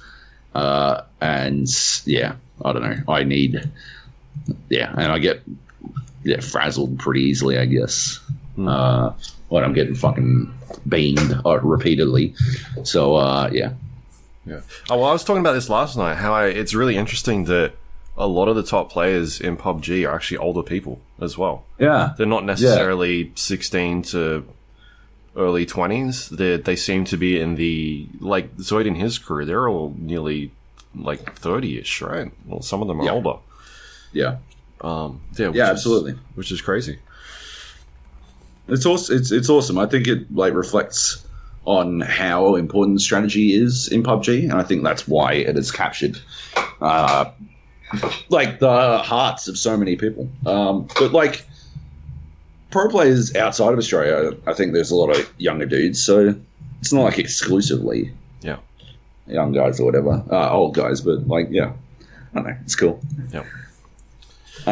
Definitely got to play. I've added Linksy on Steam, and I think he's from Team Immunity. I think we're going to queue up and play a couple of rounds with him. He can show us how Team Immunity swings. That'll be good. Yeah, I'd love to do. I've been thinking about it a lot. I would love to do a PUBG podcast, like just a one-off. Like do a GAP special every podcast. Yeah, no, I mean like where we get a bunch of the pro players on and get them to talk about what they like. I think we totally should, 100%. Yeah. I'm going to set it up for next year. Cool. All right, cool. John all right, fell what else we asleep, got? I think. He's dead. Something he'll get excited about, Zelda. You haven't played it yet, but Zelda. I've jumped back Why into haven't you it. played it yet, John? I haven't had the time. Crazy. Playing on the Switch, don't you have to travel into work and shit? Play while you're traveling. I don't have a Switch. What? Just you get a Switch then, you lunatic. I'm gonna borrow one. Yes, probably steal one off next week. Paxos. Yeah, but then I still need to have the time. Right. I can't really like look at screens when I'm on the bus going into work. Oh, like I motion get sick. sickness or Yeah. Bummer. That sucks. Well, fair enough. Like I don't know. Play while you're on the toilet then. You'll be on the toilet. I might take 2 weeks off soon. Just to go to the toilet. Yeah. That's crazy. And I'll consider playing Breath of the Wild as well, if I get time from the toilet. No way. Yeah, well, if you can find the time. Yeah. I don't know, man. You should definitely play it. I 100% think you should play it. Yeah. Yeah, that's the plan. I want to play both that and Mario, so I think I'm going to take some time off and then maybe do a bit of a holiday and then play some Breath of the Wild. Nice. Mario's not that good, but nice. Yeah. Yeah. So I've been playing a bit of Zelda. Sort of like when it first came out, I didn't really get a chance to sink into it as much because it is such a big game. So I'm quite a ways into it now. I've done my first, I guess, dungeon. I think that's what they call them. Yeah. As opposed to just going around doing shrines and kind of exploring. Having a lot of fun with it still. I do think it's a really good game. The main aspect of it, and I think I maybe brought this up last time, that I don't like is I don't think it does a great job of sort of guiding you of where you should be going in terms of the areas, because the map is so huge. I have wandered into wrong areas at times where I just get absolutely shredded, like one shot by something. So what I've actually done is I've jumped into like a guide and sort of, I think it's like a travel guide. It tells you where you should be going. Because I looked at it when I was in one of these areas and it was like, this is probably the last place you should be going. Like literally in the game. I was like, what? I don't know. I'm over here for some reason. Like, I don't know why I'm over here at the moment, but I'm here. So I had to travel across the other side of the map and go to where I should have been, and I was finding it much easier there. So I think I'm going to keep using this travel guide to kind of figure out whereabouts I should be going. Because it gives you those like that initial quest. It's like, all right, you've got to go do these 4 dungeons, and it kind of puts some markers in the map, but it's not really telling you to do them in any specific order. It's just go do these. So I went and did one of them. Was going towards it and just getting absolutely shredded. I thought, all right, I'm going to go do these towers, and then I'd go to this area, and I'm still getting shredded. And I'm like, all right, well, yeah, I'm not enjoying this at all. Like, am I supposed to be getting fucking smashed, or am I doing something wrong? And then eventually I looked up this guide, and I was like, no, go do it in this order. Go to this one first, then this one. And as soon as I went to that first one, like, I was not getting destroyed by stuff. I was having a lot more fun sort of working through that. And that first dungeon that I did complete, that level design is really, really cool. I think they do I don't know if the others are like that, but I think it's quite interesting. It was the elephant one, where you like interact with the water. Like it's spouting out of its trunk the water, and that affects puzzles in the environment, but it also affects like the level design as well. And I thought that was really interesting and a cool way of like having all these puzzles in there sort of interact with the environment. So yeah, I thought that was a lot of fun. And I'm digging that game a lot. I think that if they just did a better job of kind of guiding you a bit more in terms of where you should be going. Like, I know it's about exploring and that sort of stuff, but when I'm sort of running around in the wrong area for 2 hours and feeling extremely lost, it wasn't that great. But I feel like I'm on track now with these travel guides in terms of, like, this is the area you should go to now, and then from here go to this one. And yeah, that's a lot better. So, what do you think of the weapon degradation? I still like it, because it forces you to change weapons a lot. And I'm not running out of weapons either. Like, there are most of the game, I'm full up on weapons, and I'm having to ditch stuff that I'm not, like, that is lower level spec or whatever, because each weapon kind of has a rating, and so I'll be using weapons, and then all of a sudden, I've got too much stuff, so I'll pick up this next thing, and I'll just drop whatever is not as good. The only times that I'm kind of not having my inventory full is when I've just done like a big boss battle or something, and I've gone through like three melee weapons or something like that. So I don't know. I think me and you are on the other side of the fence in terms of that stuff. Because it is cool when you get a shiny new thing and you're afraid to kind of use it. Like, this is a flame sword, but I don't really want to use it because it's going to break in, after I kill 5 or 6 things. So I don't know. Like, if there was a durability thing in there that allowed you to repair stuff, could be maybe a bit more interesting. So you weren't afraid of losing weapons all the time. At least it would allow you to have something that, all right, I can use it a couple of times, but I can fix it again. Maybe that'd be a bit better. But like, I still dig it, the fact that, like, I'm not constantly using the same thing all the time. Like, I'm not always sword and shield. Sometimes I've got like boomerangs or spears and changing up bow and arrows, and I'm fine with it.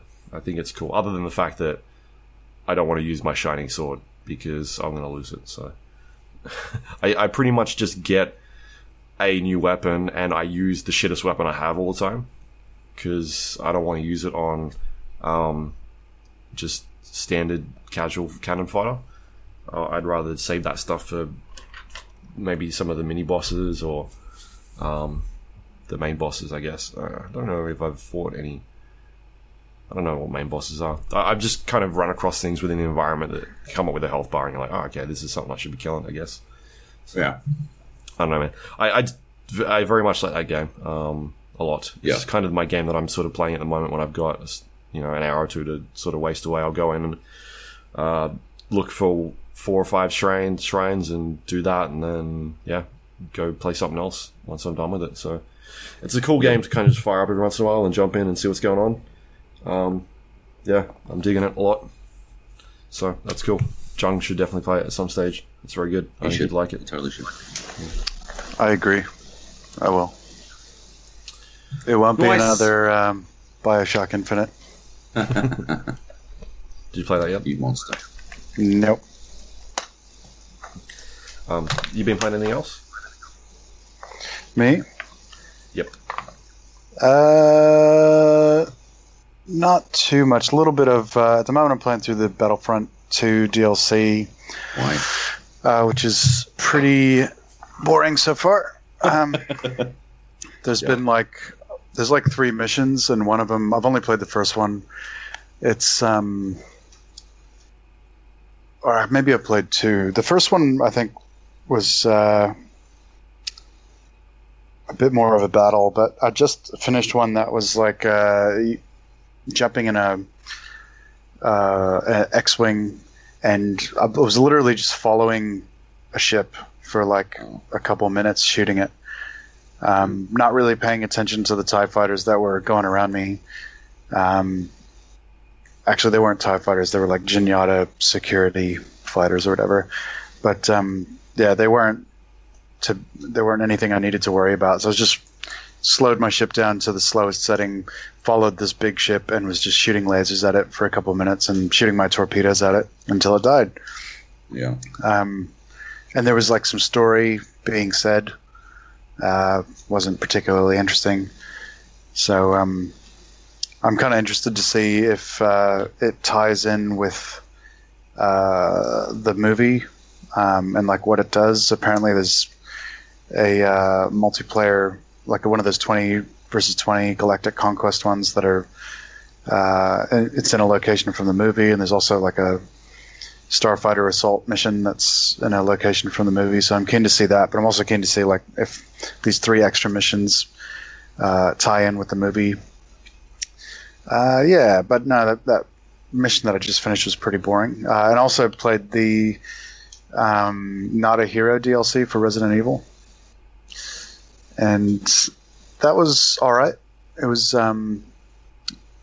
chasing that Lucas Baker guy. I'm not sure if y'all played it, right? No. Nope. I thought you played it, Luke. No more Maybe not. heroes. What? Nah, it's Not a Hero. Sorry, Not a Hero. DLC for Resident Evil. But I thought you played Resident Evil 7. Yeah, I did, but I didn't play DLC. No. Okay, yeah. So you'll remember Lucas Baker. So he's the son in the Baker family who is an engineer, and he likes strapping bombs to everything. And he's the one that puts together that situation that's basically like an escape room, which is one of the best scenes in Resident Evil 7. Like Saw. Yeah, a bit like Saw, and you got to solve some puzzles to get out of the room, try to get out alive. So you're chasing him, and he is running from you, and he's revealed to be working with some bioterrorism organization. And he engineers a similar kind of situation. It reuses the level design that's in the mines from Resident Evil 7, so you'll recognize that from the campaign, but it's kind of redone to be one of his games with all these trolley sort of buttons to push around the place, and a lot of situations where you're he wants you to do something, but you don't have much other choice. And yeah, there's sections of it that are closed off. They've got one that has a lot of gas, so you need to find the gas mask filter before you can go through it. And there's one that's dark, so you need night vision to go through it. You're playing as Chris Redfield, who's teamed up with the new Umbrella Corp. The new Umbrella Corp is it's got staff from the old Umbrella Corp, but the staff are trying to what's the word? They're trying to redeem themselves by doing good deeds, by being a good Umbrella Corp. Sure. So Chris Redfield's teaming up with them, and you're using their equipment. And so the whole night vision thing was a bit dumb, because I actually there was a whole section that was really dark, but I actually could see. And you could see going up to an elevator and pressing a button. But when you press use on it, he was just is something there? And he just wouldn't press the button. And I'm yeah, I can see the button. Come on, just feel it. But yeah, he wouldn't do it until I got the night vision. And there's a new enemy in there, which is there's like it's like a white molded, and there's little ones and big ones. And the little ones are like normal size molded, but you can't damage a white molded until you have this anti-health regen bullet called a ramrod. And like they call it regen. They say that the white molded regen health too fast. The way it actually works isn't much like a regen thing. It's just you can't damage them until you have the special bullet. So once you have the ramrods, they instantly kill a normal white molded. You don't have to get a headshot. You can just like put one in the chest. They're done. But then you've got the bigger one where it's like you hit them with the ramrod and then you can damage them normally, and nothing else damages them. So yeah, you basically got this other resource to worry about in the DLC, which is, you know, you need these bullets to do any damage to the enemies. And the first couple of times you encounter them, you don't have those bullets, so you have to either run away or sneak around them or do something else. But yeah, the whole thing's not too large. It's like a 2-hour or less than 2-hour thing. Yeah, that's cool. Worth doing that. I really liked the that first game. Or The full game. Other than the third act, I thought it was a bit shit.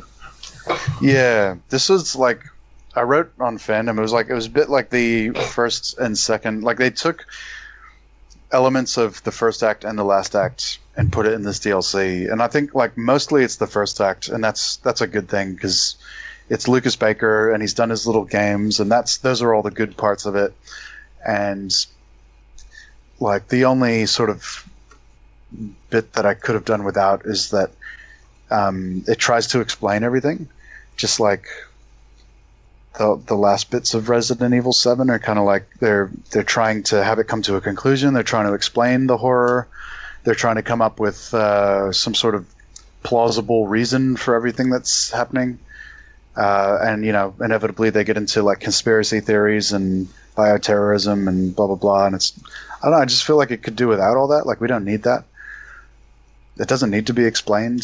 It doesn't need to be the giant conspiracies. I don't know. Like I felt like that's why the first bit of Resident Evil 7 was so good. You know, they didn't get into all that. Yeah. It was just a family that likes to eat people. It's simple. Yeah. Some families just like to eat people. Just a family with dietary restrictions. Cool. I got one more game I played, Hearthstone. I've been playing Hearthstone again. Ew. Yep. I've only been playing. I haven't played any of the multiplayer or whatever. So I've done. I did a big story for IGN about the new esports plans for the next year, and as part of it, like Kobolds and Catacombs came out, and I just wanted to see the state of the game. But the dungeon run aspect is this single player element that I don't know. Basically, you start playing and you get in and you face a bunch of like different bosses as you go through, and you create a deck as you play.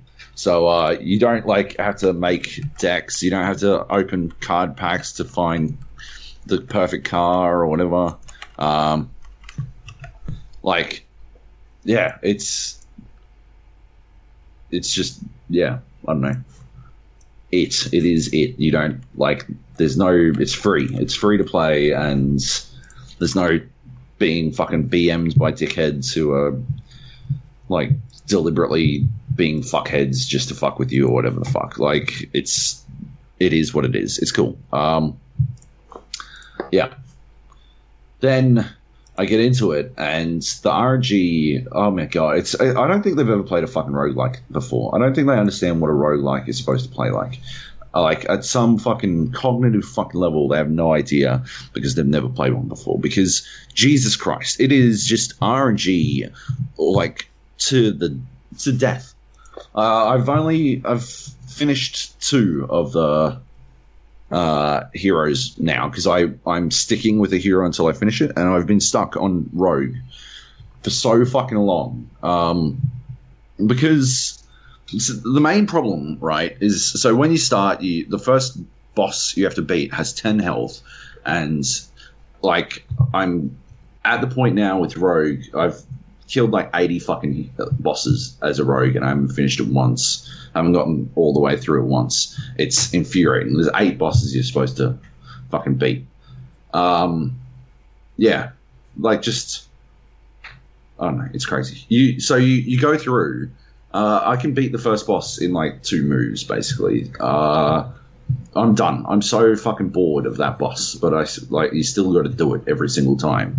And then after that, you get your first bit of loot, and I can usually tell if I'm gonna like fail based on that loot, because for Rogue, it feels like your only actual option, like your only real strategy or path to victory, is like to get lucky repeatedly. You basically need, as far as I can tell, you need double battle cries or double death rattles, and you need to go either Jade or Cthulhu style. So you get these like packs, these like little like a couple of cards every single time you kill a boss. You get like 3 extra cards, and those cards basically dictate how you're going to play. And the other thing you get is either a passive ability, which can be anything from like have double health, or all your battle cries trigger twice, or something like that. All spells cost 1 less mana, or something like that. So it's got all of that, right?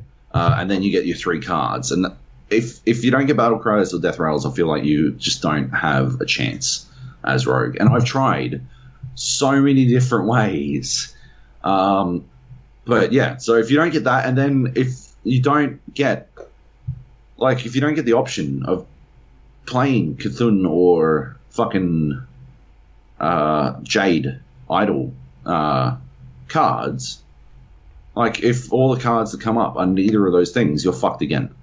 And it's crazy. Like the amount of times I've gotten double death rattles, and then immediately I will not have any death rattle cards to pick from in my loot is staggering. Like you just get RNG fucked non-stop, and it feels super bad. And there's like bosses that will RNG fuck you. Like I was feeling really good. I beat like 3 bosses. I created this really good fucking deck, like centered around weapons, right? So I was using weapons to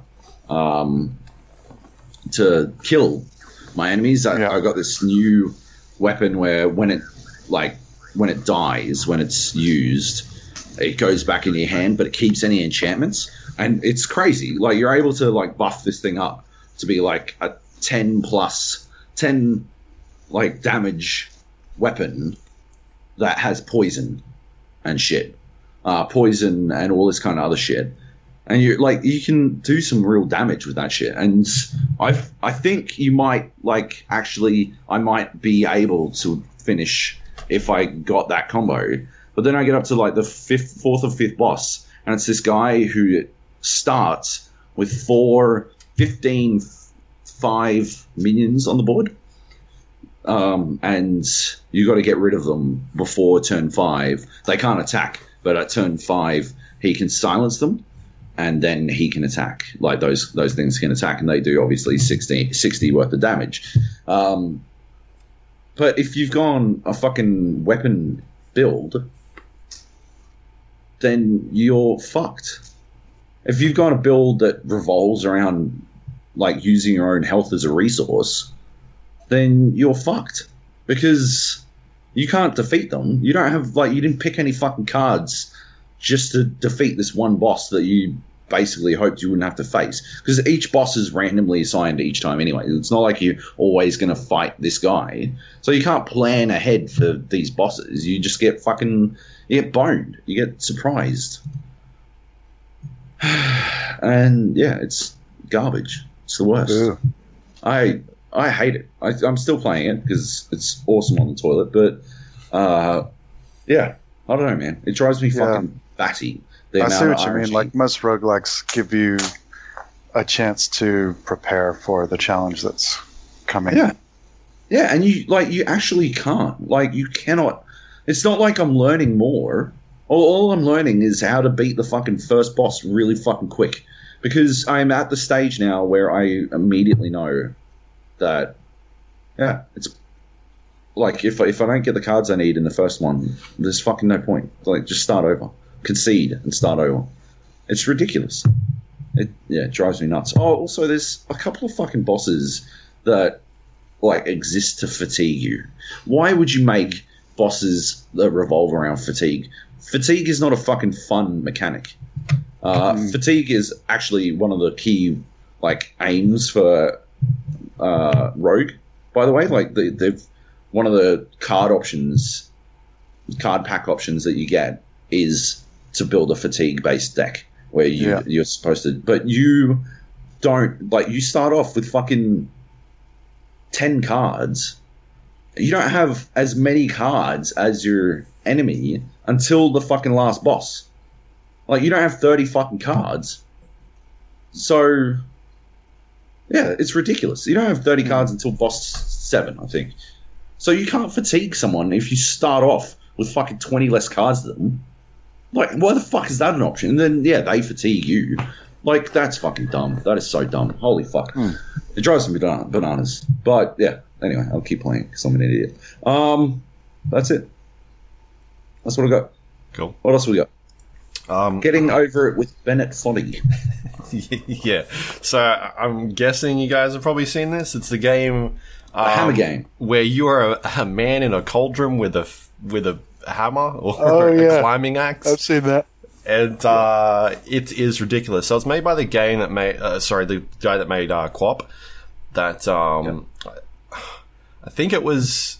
on the handheld device at one stage where you were controlling like different limbs and trying to run. It was Flash. It was a Flash game. It's a Flash game at first, wasn't it? I love Quap.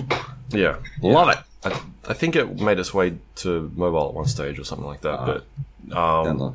So you that game was like you would control like muscles in the leg and use the QW OP to kind of maneuver it and make yourself GURP as well.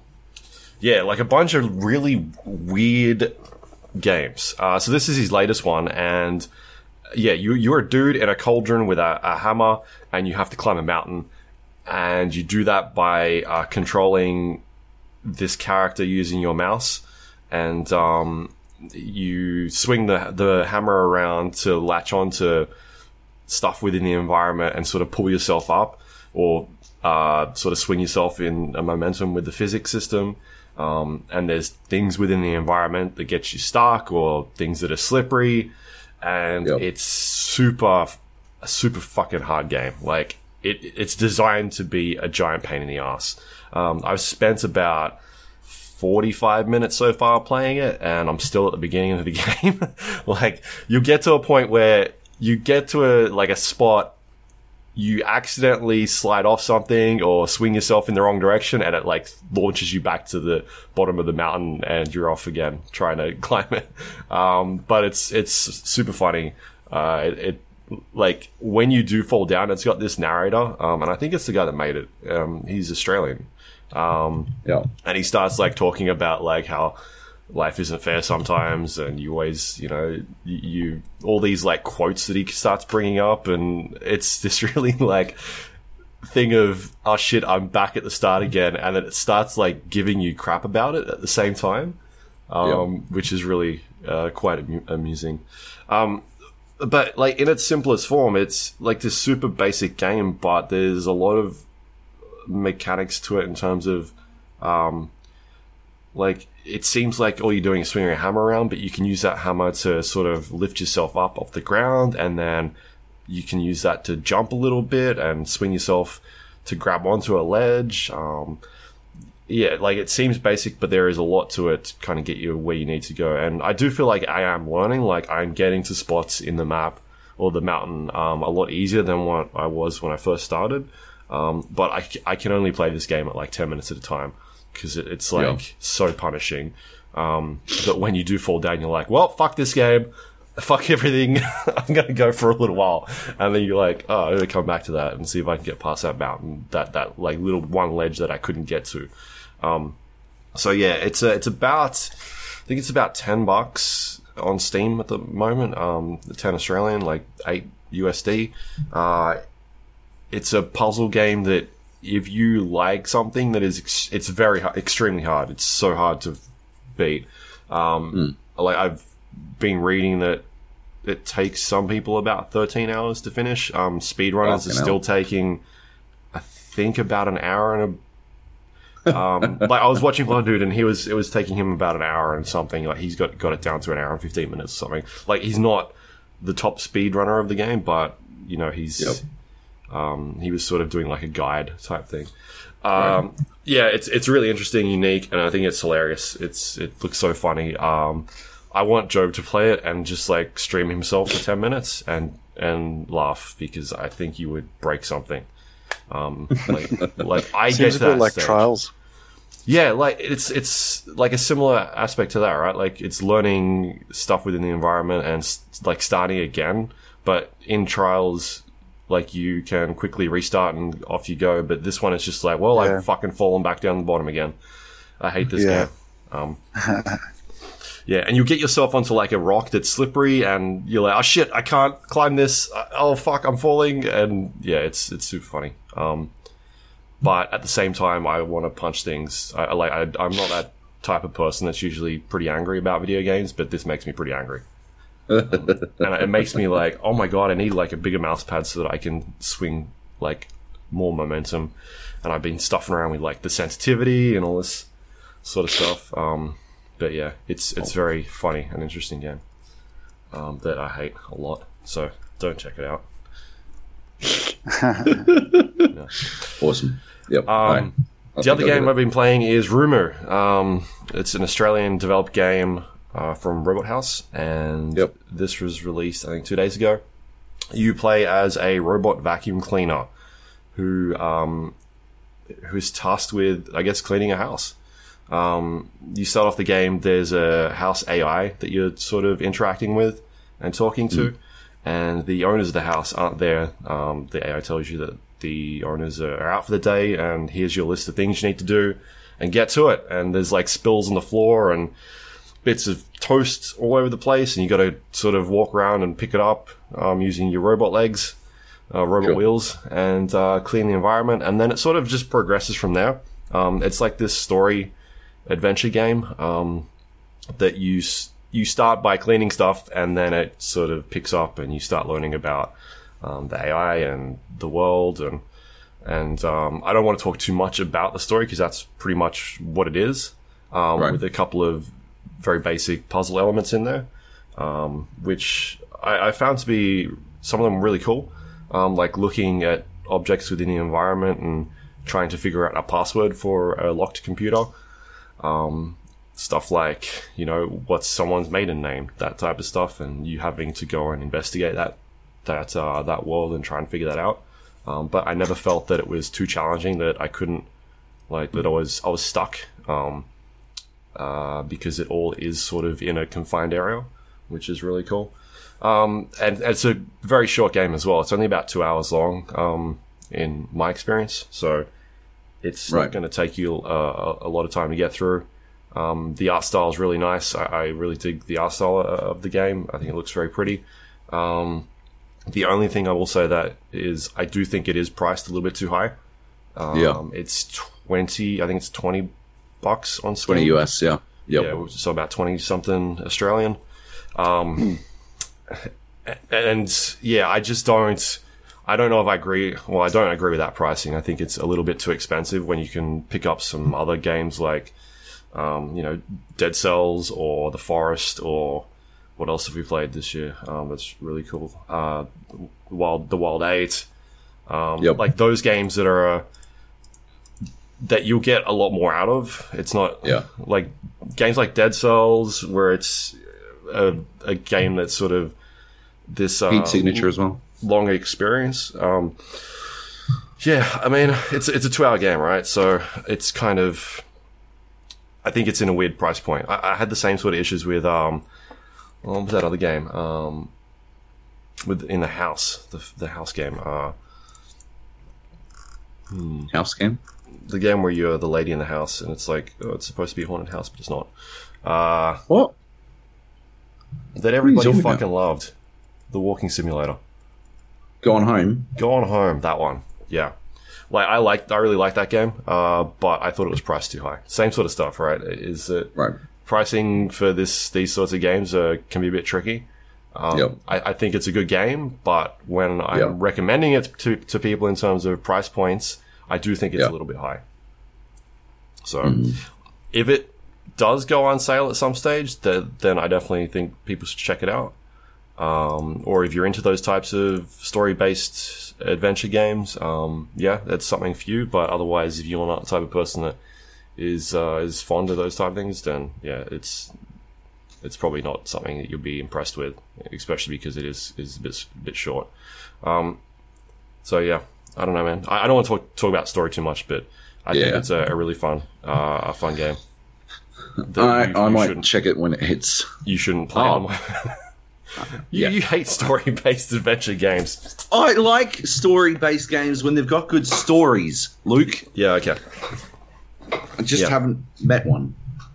Right. That has it. Yeah. That's about it. So yeah, it's fun. I like it. It's pretty cool. And that's it. Cool. Okay. Shall we do some news then? Yeah, we can do that. Yeah. There's not a lot here that we can talk about, but one that sort of piqued my interest was Take-Two is opening an indie division. They announced that this week, I think today. Good. And they've talked about some of the projects that they are working on, and there's some interesting stuff here. They've got an RPG from David Goldfarb, who worked on Bad Company 2. Yeah.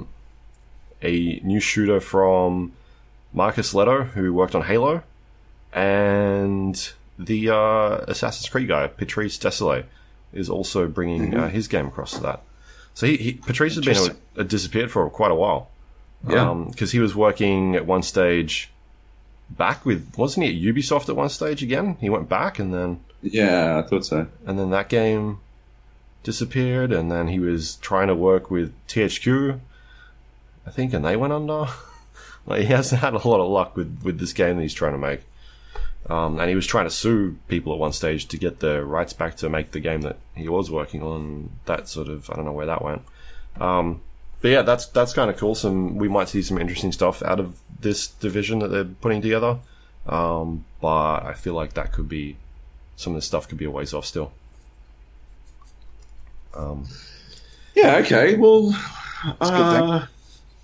yeah, I guess it's hard to know yet, right? But I don't know. It's got to be like it's a good thing at the basic level, and I think Take-Two needs to have some games coming out, so that's probably a good idea. Yeah, I mean, obviously next year they've got fucking Red Dead, but yeah, otherwise, yeah, maybe Borderlands, probably not. Obsidian is also working on an RPG, and they'll be publishing under that label as well. So, cool. Yeah, they got a few things. Shit, yeah, that's cool.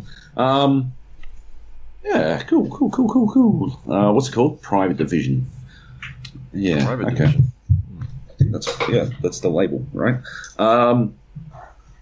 Hopefully, I think David Goldfarb, was pretty like key in a lot of what made Bad Company good, so that should be good. Obviously, Patrice. I've got a soft spot for Patrice because he was the first person I ever interviewed in the games industry. That's pretty cool. And It's pretty good for a first one. Yeah, it was a big one. It was huge. Yeah, I don't know. I'm excited. Yep. Cool. Doesn't Take-Two own that fucking space game? Kerbal Program, is that what you're thinking of? Yeah. Didn't Take-Two buy that? Maybe. I think. I'm just checking. Maybe that spurned all this or something. I don't know. That's odd. I'm pretty sure they do, right? Yeah, they did. Cool. Yeah. Maybe they were making a lot of money out of it and thought, hey, this is something we should do. Yeah. Because there are a lot of like indie publishers that have popped up last couple of years that are doing quite well. Yep, definitely. I don't know. Cool. Another piece of news is not written down, but Sea of Thieves. Yeah. I believe everyone can play Sea of Thieves this weekend. Cool. So if you're about it, you should check it out. Everyone is in the Insider program? Or? I think everyone can get the Insider thing and become part of the Sea of Thieves beta now, I think. Right. Like, it's not open. They're not calling it an open beta, but it's pretty much an open beta. You just got to jump through a small hoop to get... The door is ajar. Yeah. If you haven't played Sea of Thieves, it's totally worth it. You should definitely check it out. I think it's started already, by the way, the beta. So, like, the session. And it's running throughout the weekend. So, cool. Yeah. Tights. Although, obviously, we're going to play fucking Ghost Recon Predator first. Priorities. And that's it. That's all the news that I know of. Yeah, cool. It's coming up to Christmas. That's it. Speaking of Christmas, we had someone message us at one stage talking about to remind people that you buy a console for your kids to when Santa comes to set it up beforehand. Don't Johnny Bravo on Twitter. Was it Johnny Bravo? Yeah. Yep. Take it out of the box, plug it in, update it. So the first thing they're doing when they go to play their brand new console is not sitting there and updating it for fucking 24 hours. That's actually really good advice. Yeah, that's a good tip. Yeah. That's a buzzkill. That's the pro tip. And also fire up the games as well. Because a lot of them obviously have huge updates. Yeah. Day one updates. Yeah. It's good thinking. Good thinking. And speaking of, I guess, podcast updates, someone pointed out that Patreon decided to not charge people 30 cents per fucking transaction. Plus 5% or whatever it was. Plus whatever the fucking other stuff was. So if you cancel your Patreon and you want to jump back in, you shouldn't get stung anymore. But as always, don't feel like you got to. We obviously super appreciate it. But yeah, do what you need to do. Cool. I just thought I'd point that out. It's good that they got rid of that because that was fucking ridiculous. We got some questions. Let's do some questions and then we'll go fight a fucking predator. Okay. Let's do it. Engine writes, hi Joby and Luke and the Gap. Why does nobody talk about Valve when it comes to loot boxes? I know they are cosmetic, but the whole Steam market system is designed around these products. They hired an economist at one point to help them design this. This change he made to the Steam is the market. What? Maybe they. Yeah, this change they made to the Steam is the market. So Steam is the market, which adds a real-world value to the item you get from a crate. This has spawned the lounges, which allowed gambling on matches with skins based on value, and eventually T-Mart and the rest creating casinos around a computer game skin system. The amount of people sucked in and exploited by the system is much more impactful than the Battlefront 2 one. I'm not defending EA's piece of shit. EA are deserving of the criticism, but I would assume more people have tried to get an expensive skin because it is closer to a true slot machine system. Open this crate, you may get an item worth hundreds of dollars. So why does nobody talk about it? They don't even make games anymore, really. So it's not like any news site is really going to miss out on a pre-release version of Half-Life 3 or Portal 3 or even a new IP. It seems like people are scared of criticizing Valve in a real way. Half-Life jokes are fun, and the Steam store is actually joke these days. But real criticism on what they do seems to not get the attention it deserves. So yeah, well, it's interesting we got Jung on. Because can't shut me up about loot boxes. The fucking original, the first person talking about fucking loot boxes. Original. Well, I mean, I'm happy to have played my role in bringing the issue to more people. I wasn't the first to talk about it, and certainly, like, all of this, like, it was uncommon when I did the floppy episode for media people to be talking about it. I wasn't the first media person either, but it was just uncommon. But, like, in dev circles, it was all common knowledge. It was even junior developers know how to do that stuff. They're, like, educated in gamification, and I'm actually happy to see now that a lot of courses, design sort of lecturers are incorporating a ethical element into their teaching. I'm always happy to see that. So I do think, Valve are one of the worst when it comes to that, and they were one of the earliest. They weren't the first to do it as well, but they, TF2 and Counter-Strike. Like Counter-Strike, it's just straight up roulette. Like, I think I'm always one to make an argument for, like, not only is the actual prospect of putting up value for an unguaranteed reward or like a random reward, that's one thing, but also the mechanics of how it's done is another thing. The actual emulating of gambling machine aesthetics and the sounds that they use and the visuals that they use, which are all designed to addict people. I think that's one thing that we need to pay more attention to, because there's a lot of talk about the legal definition of gambling, and there's a lot of talk about, like, what do we get for what do we pay, but not enough talk about, like, the way that these sounds and visuals interact with our brain. And then, there's there's the third aspect of it as well, which is the third-party skin betting sites, which, basically get little 11-year-olds gambling real value.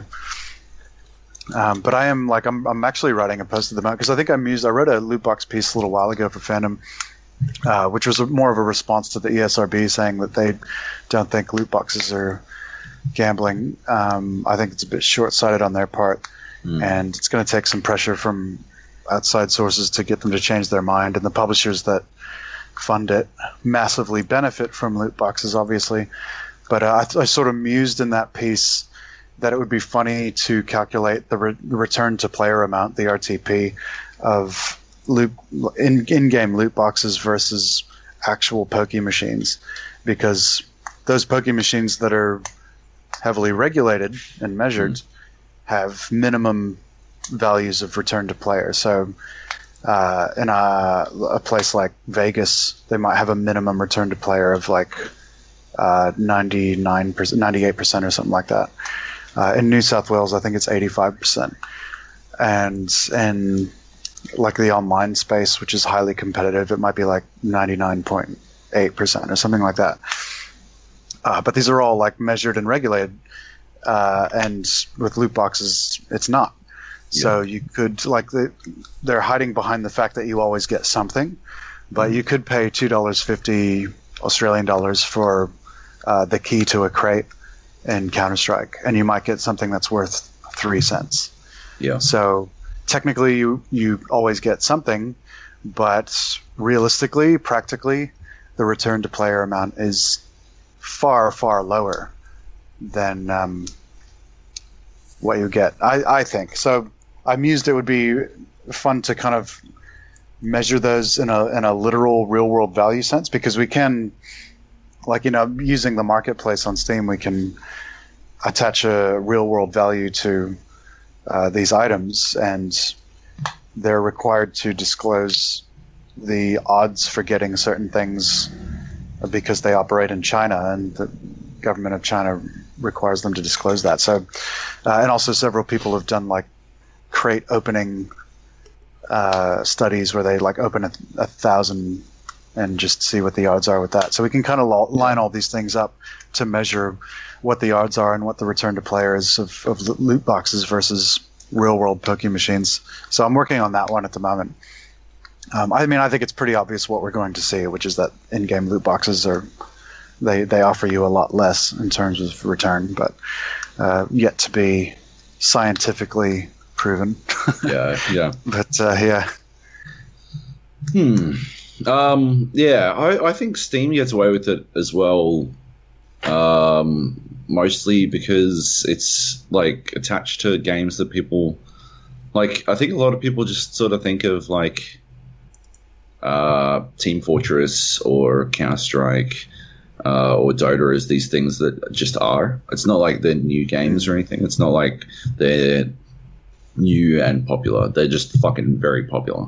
And so I think, yeah, it's very easy to sort of just ignore them. Like, oh, who cares? Only Counter-Strike players play that. Like, yeah. But yeah, it is like, yeah, I don't know. It's a good point that Engine made. Like, I don't think people are scared of getting like blacklisted by Steam or anything. I don't think it's that. I think they just, yeah, it's easy to just not look I don't at think it. anyone's really scared of criticizing Valve. Like I've never encountered that as a that sort of feeling. I think everyone's pretty cool with criticizing them, but I think Valve are smart and Gabe is smart, and they know what the general feeling about them is, and I think if it ever gets into territory where people start to feel bad about Valve or Gabe or something like that, then they do things that go down well on the internet. You know what I mean?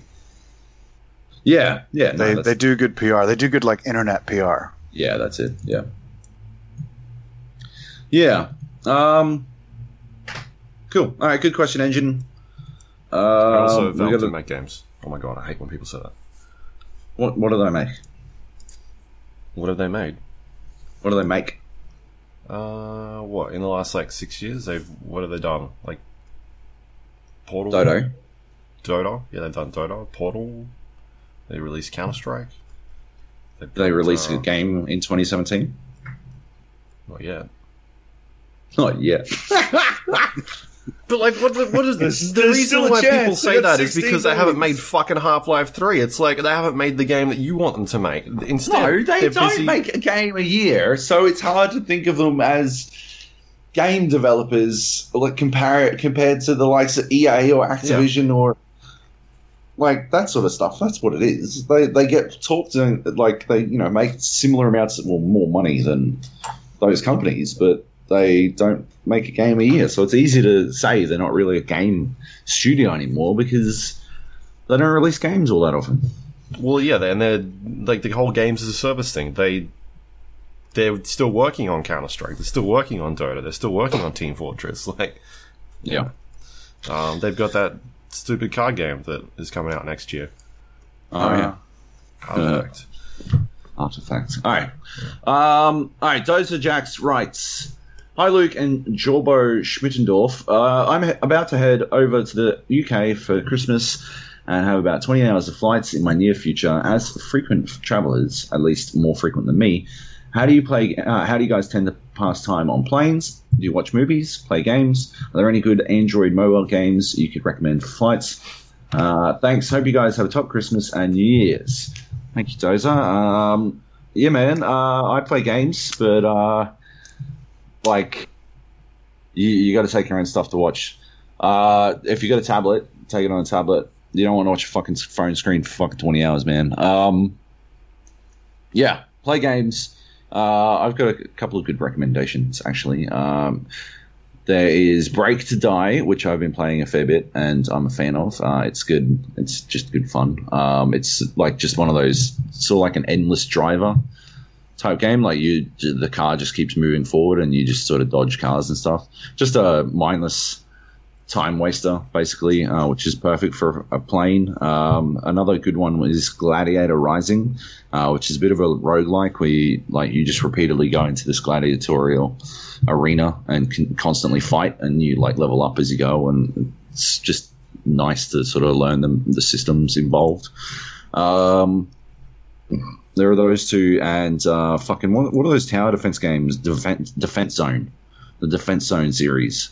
Fucking, I play the shit out of those. I don't think I know those. Sure. What? How could you not? Defense Zone. No. Yeah. They're really well polished. There's 3 of them, I think, and they're just really well polished. I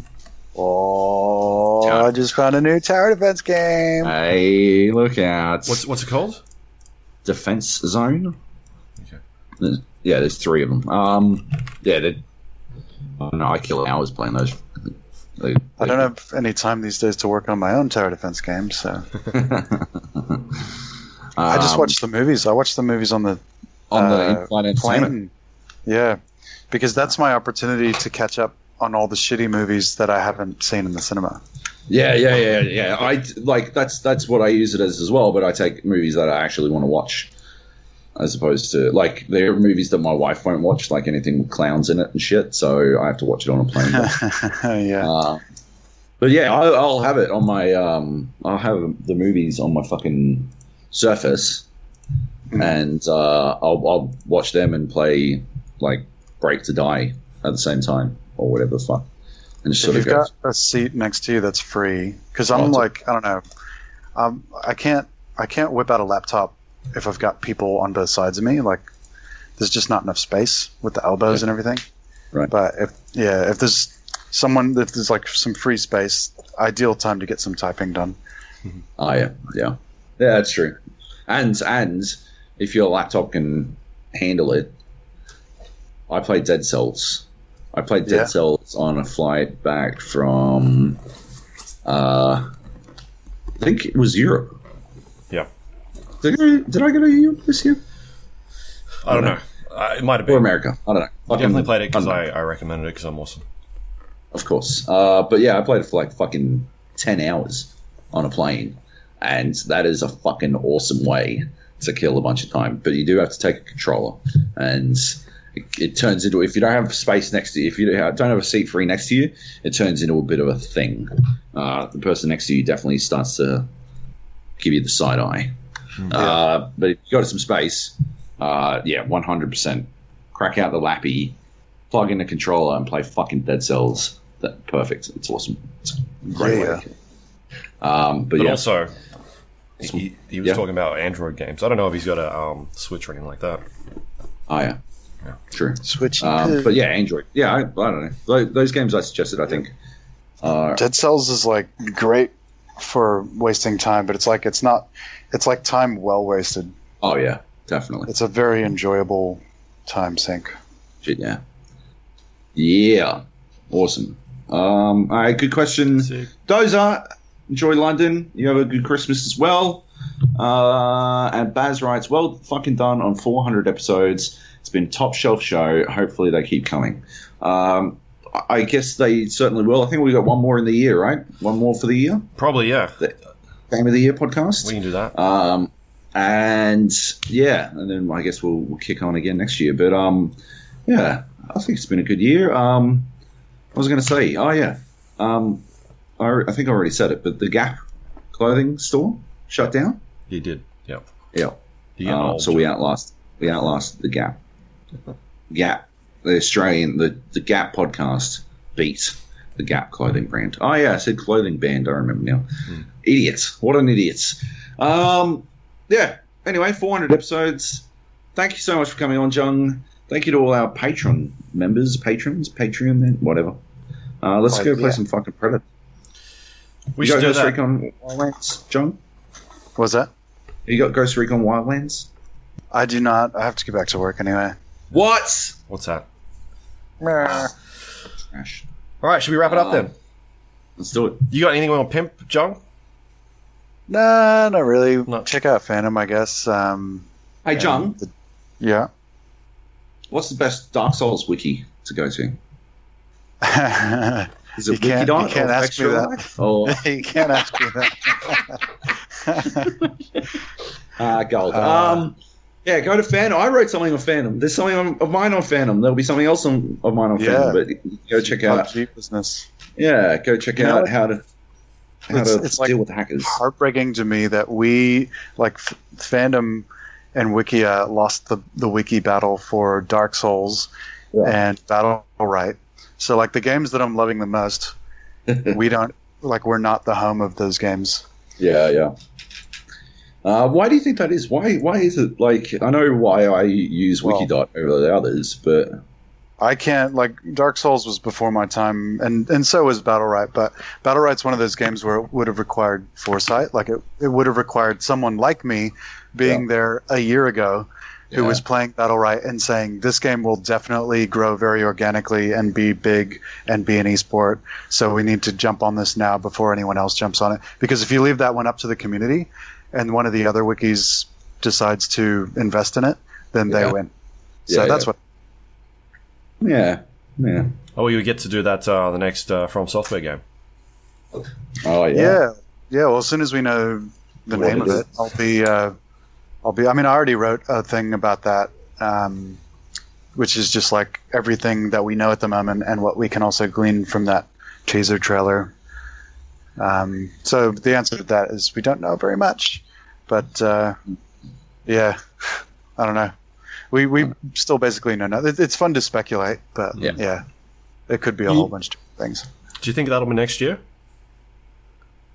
Yes, I do.